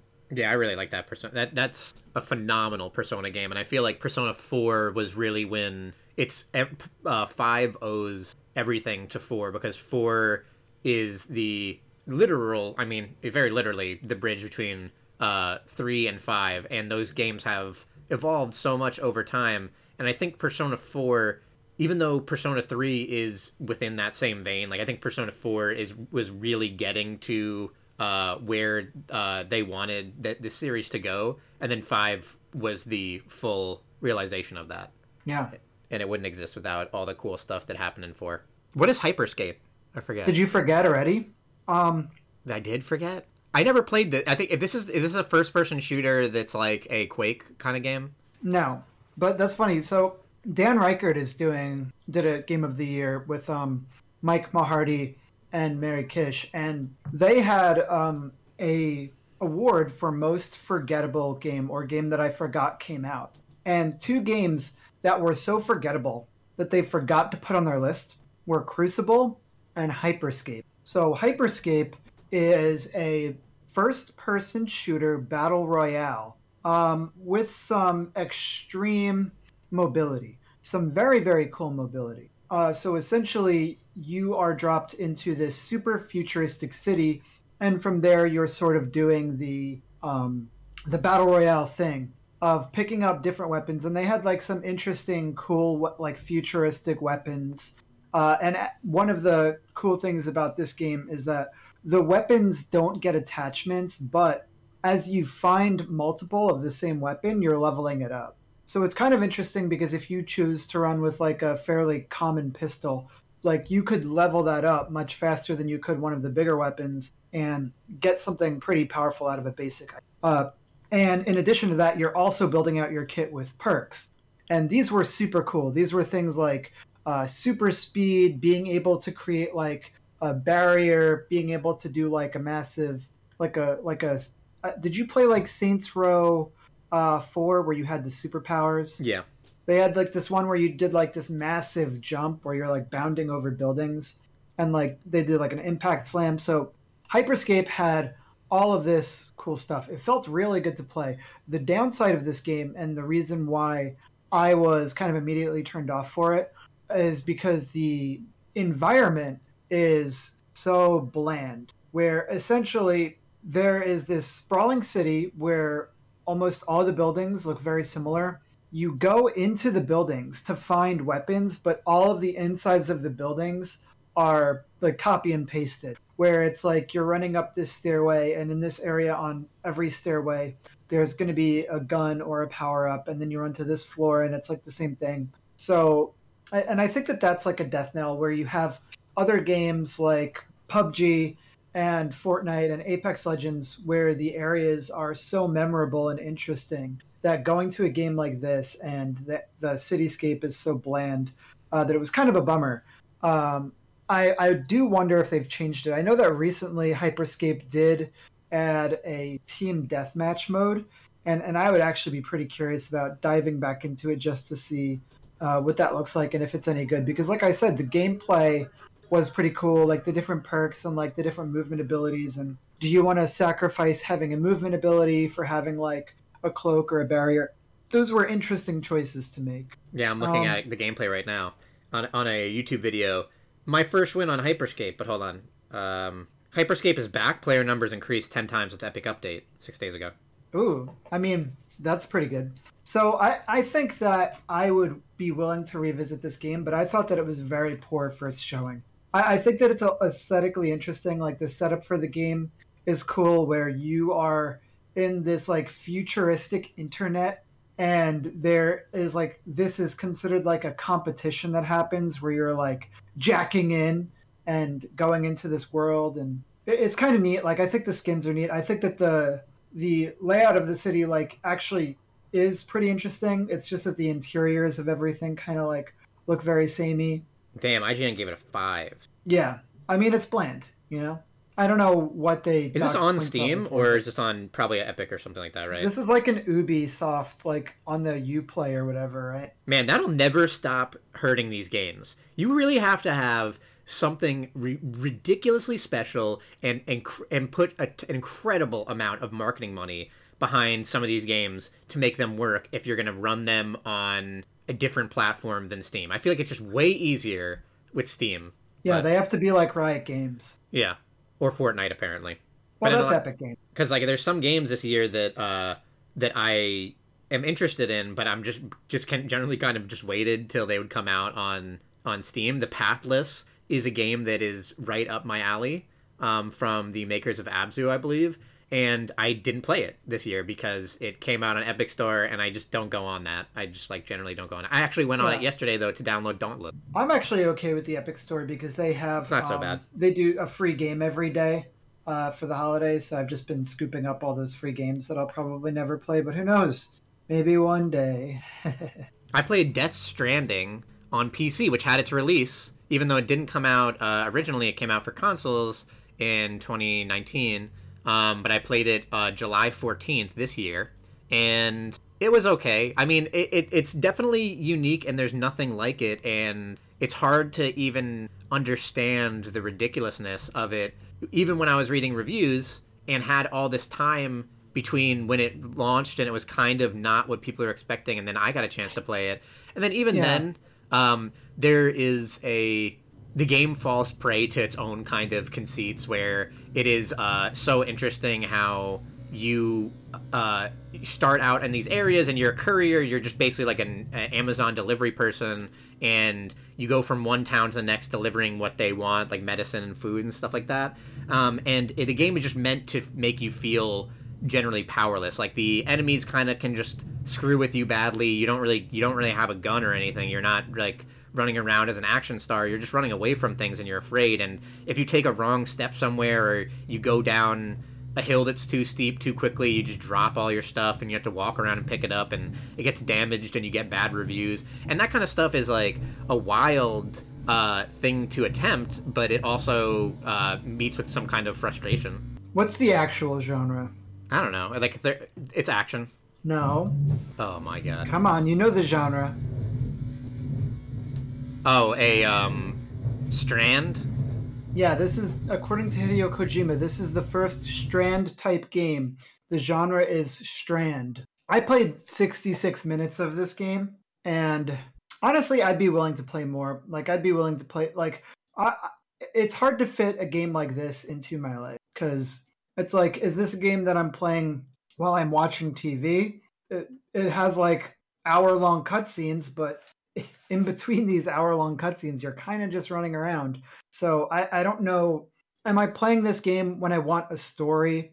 Am I playing this game when I want something like dynamic and like actiony? Like, so you don't have anything else to say about Death Stranding, huh? No, I mean, I stopped. Yeah, I played, I think like 20 hours or so of it. And would you ever go back to it? I don't think so. I don't think it's a good use of my time always. Like it's quite rewarding to make some of the longer trips, and there's really nothing like some of the feelings of it, but of succeeding in it, and there's nothing like the feelings of failing in it as well. And I appreciate that. I think that it's an important game, and the people who will like it will really, really like it. It kind of is similar to that Demon Souls or Dark Souls style of heavy punishment. Like, we're not going to hold your hand, and if you fail, it is quite a time investment sometimes to get back what you've lost with that mistake. Like you can be traveling and have to deliver something, and enemies can knock you out and take what you had, and then you have to now sneak into their camp and get it back, and you have no equipment to really do anything special or keep yourself safe. And this whole thing is like an added extra 30 minutes onto that trip you were already taking. So it didn't have to happen if you didn't get caught. So the game certainly, like, I do appreciate those things, especially theoretically. And sometimes when you don't feel like you have time or you just want to relax, that's not the kind of thing that you want. So I feel like it is an interesting game. I also think that it is the classic Hideo Kojima exposition dump. The game is just always, and they use the same, like, it always frustrates me in Kojima games where he likes to use the same, like, lingo, and half the characters have, like, the same kind of names. There's like a Dead Man, Die Hard Man. Like, why in like the first three characters? I think that's you kind meet, of fun. like, it's just it's some of it's weird. I like the silliness of that. I appreciate the silliness. Endearing. Like that's endearing, and like if we talk about endearing, like there is something endearing about that. Yeah, there is something endearing about all of Kojima's games, and there it's like Kojima and Death Stranding, if you want to look at it like that, is the real spiritual successor to Deadly Premonition, to the actual Deadly Premonition. It's a game that is somewhat baffling. The story is certainly unique and is a driver, but from the actual gameplay, you're kind of often confused and baffled by what you're being asked to do. And there's a lot of cool things that are unique and interesting about it, and it is, especially if people can find it at a lower price, I feel like it's worth checking out for just the fact that there is nothing ever like it, and maybe will never be again. But it is it is a game that's gonna not work for a lot of people, and for a select few people are going to really, really love this. So you think that's it? You don't think that this will turn into like a bigger? I feel like it's done. I can't imagine that there's going to be another one of it. Yeah, I just can't separate this game from hearing Dan Reichert talk about it, where he was like, he loves Hideo Kojima, and just like this is his least favorite game that's maybe ever existed, and how brutal he was on it. And yeah, I think that even outside of being like, this game is not like Hideo Kojima's like past games. Like, yeah, Metal Gear Solid, like despite being as insane as it was, it wasn't a bad game. It was not that it was a bad. It was a fairly, like, the gameplay of it was understandable and not such a departure from mainstream gaming. Well, yeah, I mean, Metal Gear Solid kind of defined stealth action. Or Metal Gear Solid just generally defines stealth games, and still is one of the best stealth games of all time. The rules, Metal Gear generally does a very good job with the rules. I think that's a hard thing for stealth games to handle a lot of cases, because in a lot of games that don't really go directly in the stealth route, but they allow you to do, like, RPGs, sometimes, like, even Dishonored doesn't always do a good job with this, but RPGs that give you the stealth option but aren't entirely focused on stealth sometimes fail because the rules can be kind of wonky, or AI can be kind of wonky, and Metal Gear is only about that, and in doing so it succeeds. Like, I usually find stealth to be really frustrating in a lot of games, because you spend a lot of time watching enemy movements and then you make one mistake and everything kind of collapses in. But in Metal Gear Solid, the rules are more set. You kind of know why you would do well or why you would fail. There's the pathways are very direct. It's more of a puzzle. Like, once you've figured out what timing you should move on the guard's route, then you're rewarded for that, rather than just kind of messier things where you're like, I didn't know the AI could see that far, you know? So yeah. So speaking of stealth games, you've played Ghost of Tsushima, which was another game that has been pretty critically acclaimed. And it's curious to me, because this is a game that to me kind of looks like other games in this genre. So I'm interested in hearing from you what the differentiators are for Ghost of Tsushima. Yeah, Ghost of Tsushima is a really cool game. And, you know, when you were talking about the most forgotten games, I really thought immediately of Ghost of Tsushima. Like, I do often forget that I did play that this year and that came out. And that's not entirely their fault, because it's a much better game than any trailer or any gameplay of it would let on. It is a really really good game. It is one of the best. I don't know if you know this, but you frequently do this thing where you will. You're pretty hyperbolic, which I'm sure I'm very well aware of that. But so you're often saying, like, as you're playing something, you'll say, "This is my game of the year." I didn't say that. When Ghost of Tsushima came out, you did say that this will probably be your game of the year. It's on the list. Okay, because I remember specifically. I would have to go back and listen to that because I'm surprised. Like I don't think it wasn't on the podcast, but it was Galloway and I were hanging out. We were setting up for Valorant. I specifically remember I was messing around in the training room of Valorant doing aiming exercises, and you were talking about how Ghost of Tsushima is your game of the year. You know, I really like games that do a good job. First of all, I am really drawn to aesthetics, so games that have a cohesive aesthetic style or always visually impressing you with the way that they look are like I gravitate toward that kind of thing. And I really like games that let you that do a good job immersing you. I think some games try and do that and don't always succeed, and some games kind of do it more effortlessly. And this game is definitely those two things. Like overall, the kind of the kind of stuff you would see in a trailer for Ghost of Tsushima is exactly what you'd expect from any other video game. You'd probably see that it has somewhat Arkham style of combat where you kind of get surrounded by people and you're attacking. You're doing like X in this direction and Y or triangle in this direction kind of stuff. Sure. And that there's going to be a talent tree for stealth and gadgets and all this kind of stuff, and none of that is remotely surprising to anyone, and it's kind of a problem because I don't think that Ghost of Tsushima really has one standout unique mechanic. So I understand it being kind of a hard sell, like just saying it's incredibly gorgeous and it is the best samurai game that has ever been released. I think that people have wanted that for a long time. People have wanted this is the Red Dead of samurai games. This is like a Last Samurai, like it's the same.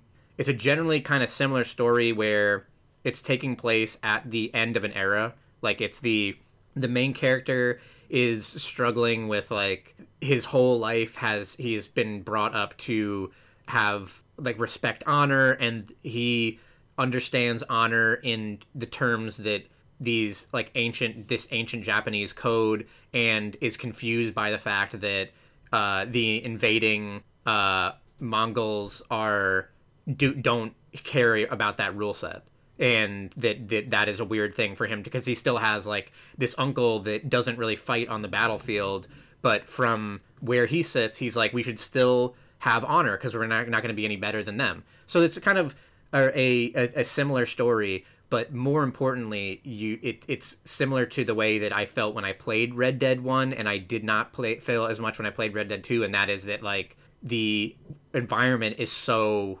immediately immersive that it's like it's the kind of game that makes you want to like trot your horse kind of, because you're like, this is what the character would do. It's the kind of game that makes it so that you're not, when you go into a city or a village, you want to walk slow because it feels weird to just like run around and gamify it. Like it almost, it's one of those games that just makes you impose kind of like limits on yourself for what you think the character would do or what makes sense thematically.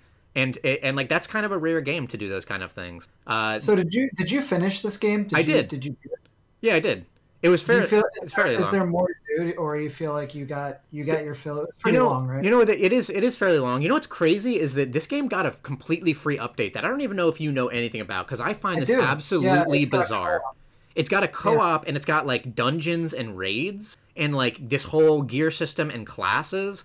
This is insane for me to have finished this game, and I finished it before this kind of like major update, and then they added it was a very by the numbers, open world action-y RPG kind of thing that you'd expect. A very similar, like, you're going around the map, and here's one of those fox things. There's a fox shrine. You're going to see a fox, and the fox runs away. There's, like, 6 of these different things you do.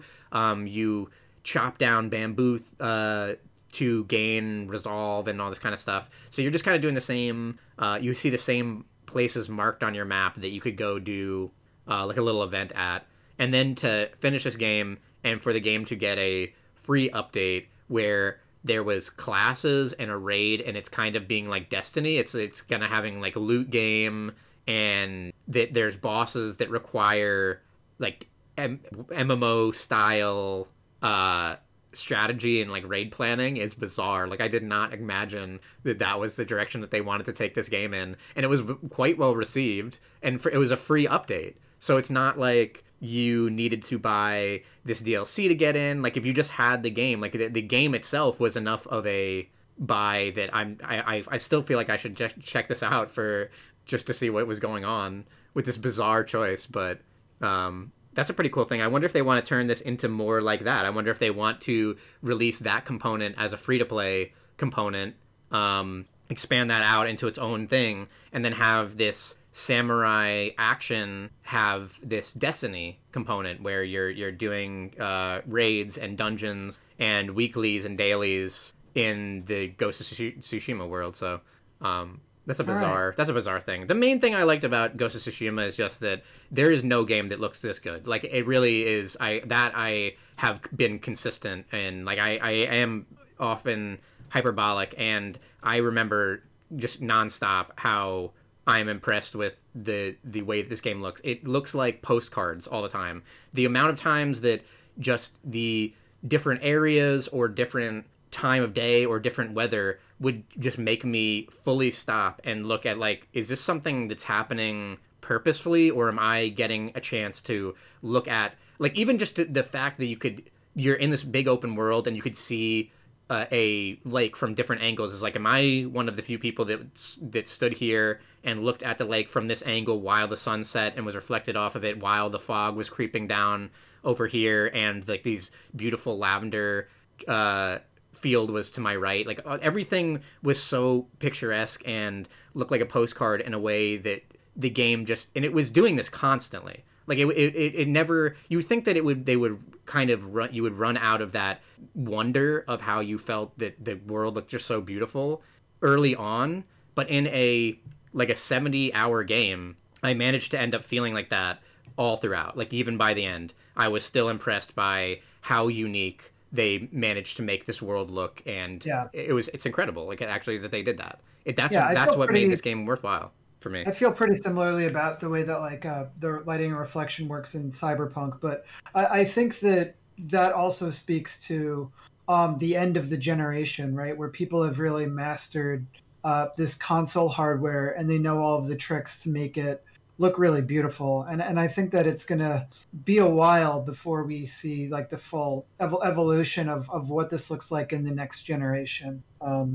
Yeah, so I think that this game also came out at the right time in the console's lifespan, where they really knew how to work with that tech and make it look the way that it looks. It really does. It really is a wild game. Obviously, like, the artistic standpoint is different, and it's really excelling there as well. So those are all the games for, I believe that was July, right? Man, this is a long list. This is a long list, huh? That was July. That was July. Okay, so we're gonna do August in our next segment, but for now, for the viewers, for the listeners, the users, the consumers, I like it. They're gonna be. I like to say the users. It's gonna be a small break for them, but a big break for us. So, well, I mean, we'll probably release these separately. So the first one and the second one can be launched somewhat. And I do think, we've got our predictions podcast, which we always love. I think we have to check out what we said last year. I think that's always pretty fun. Oh yeah, I forgot. I got it. I do have to. I love listening to the predictions. I feel like this was not a year. We'll have to get into that. I don't want to spoil that, but I don't feel like a lot of our predictions would have worked out this year. I felt like, well, we couldn't have predicted the pandemic. So, I mean, once that happens, everything else that comes out is kind of like, like, we didn't plan for that. I'm gonna get one of us has to get points if either of us mentioned Wuhan at all because I don't think it was on my radar as a thing that existed, but I didn't think that it would come to America in quite this way. I was researching it for work, and around February, I was like, this is going to be a problem. And I was talking about it at work, and I can't get into the specifics of why and what clients, but I was essentially like, this is a huge problem. We should be taking this more seriously. And I got like shrugged off by a couple of people. Yeah. I'm just like, you're crazy. Except for my CEO, who was like totally sold on it. It was like, yeah, this is going to be a huge problem. Yeah, you know what's insane? I'll never forget that your company was one of the first was the first I had heard in my life, and that removed to an entirely remote workplace. And that was before, like, that was, and you guys did that in a time that would have been considered kind of crazy. Like, that was a little bit before, and everyone started to do that, and before just the entire lockdowns and quarantines and everything. So that was really coming at a time where that felt like too much. Like, when I first heard that, I was like, damn, James is so lucky, like, that they're that ridiculous. Like, what is, like, that's so... And a week before they stopped, they closed down, I wouldn't go in. I was just like, a week before my company even closed down, I was not going to go in anymore. I was like, I'm going to stay home until... There was still like a month and a half, I think, after that before everyone got on board and before there was the actual mandates and things were shutting down. So there was such a long time where you were like, yep, we are already shut down and I don't go to physical office space anymore. And I think that was still at the time that people were like, that's crazy. I'm still going to work. It's not going to come over here like that. And even if it does, we'll beat it, you know? Yeah. So I'm eager to hear the predictions. I want to hear my own predictions, but I think that 2020 was an amazing year for me. And, we'll get into this more, but I think that 2021 for me is going to be even bigger and even crazier. All right. That's it for July. WTGpodcast.com. That's where this podcast lives. It's called What's the Deal with Games? This is our Game of the Year podcast, as you probably know at this point. You can also find us on Twitter @WTDG Podcast, and you could also find us on your favorite streaming apps, your favorite music apps, such as Spotify, such as iTunes, or just subscribe to the RSS. And, you could rate, comment, and subscribe to the show where applicable. Thank you, Ryan Galway, and Not Crying Bumper for the use of music. We used an intro and outro pop off. Oh, my God. You can get it off the new album Pop Songs 2020. You can find them on YouTube, where you'll find the links to all their merch, including pins, shirts, and vinyl records. And I did it earlier in this cast, too. Like, I did it fine earlier in the cast. Yeah, you ran out of your energy. All right, thanks, Ryan. Thank you, James. Take it sleazy.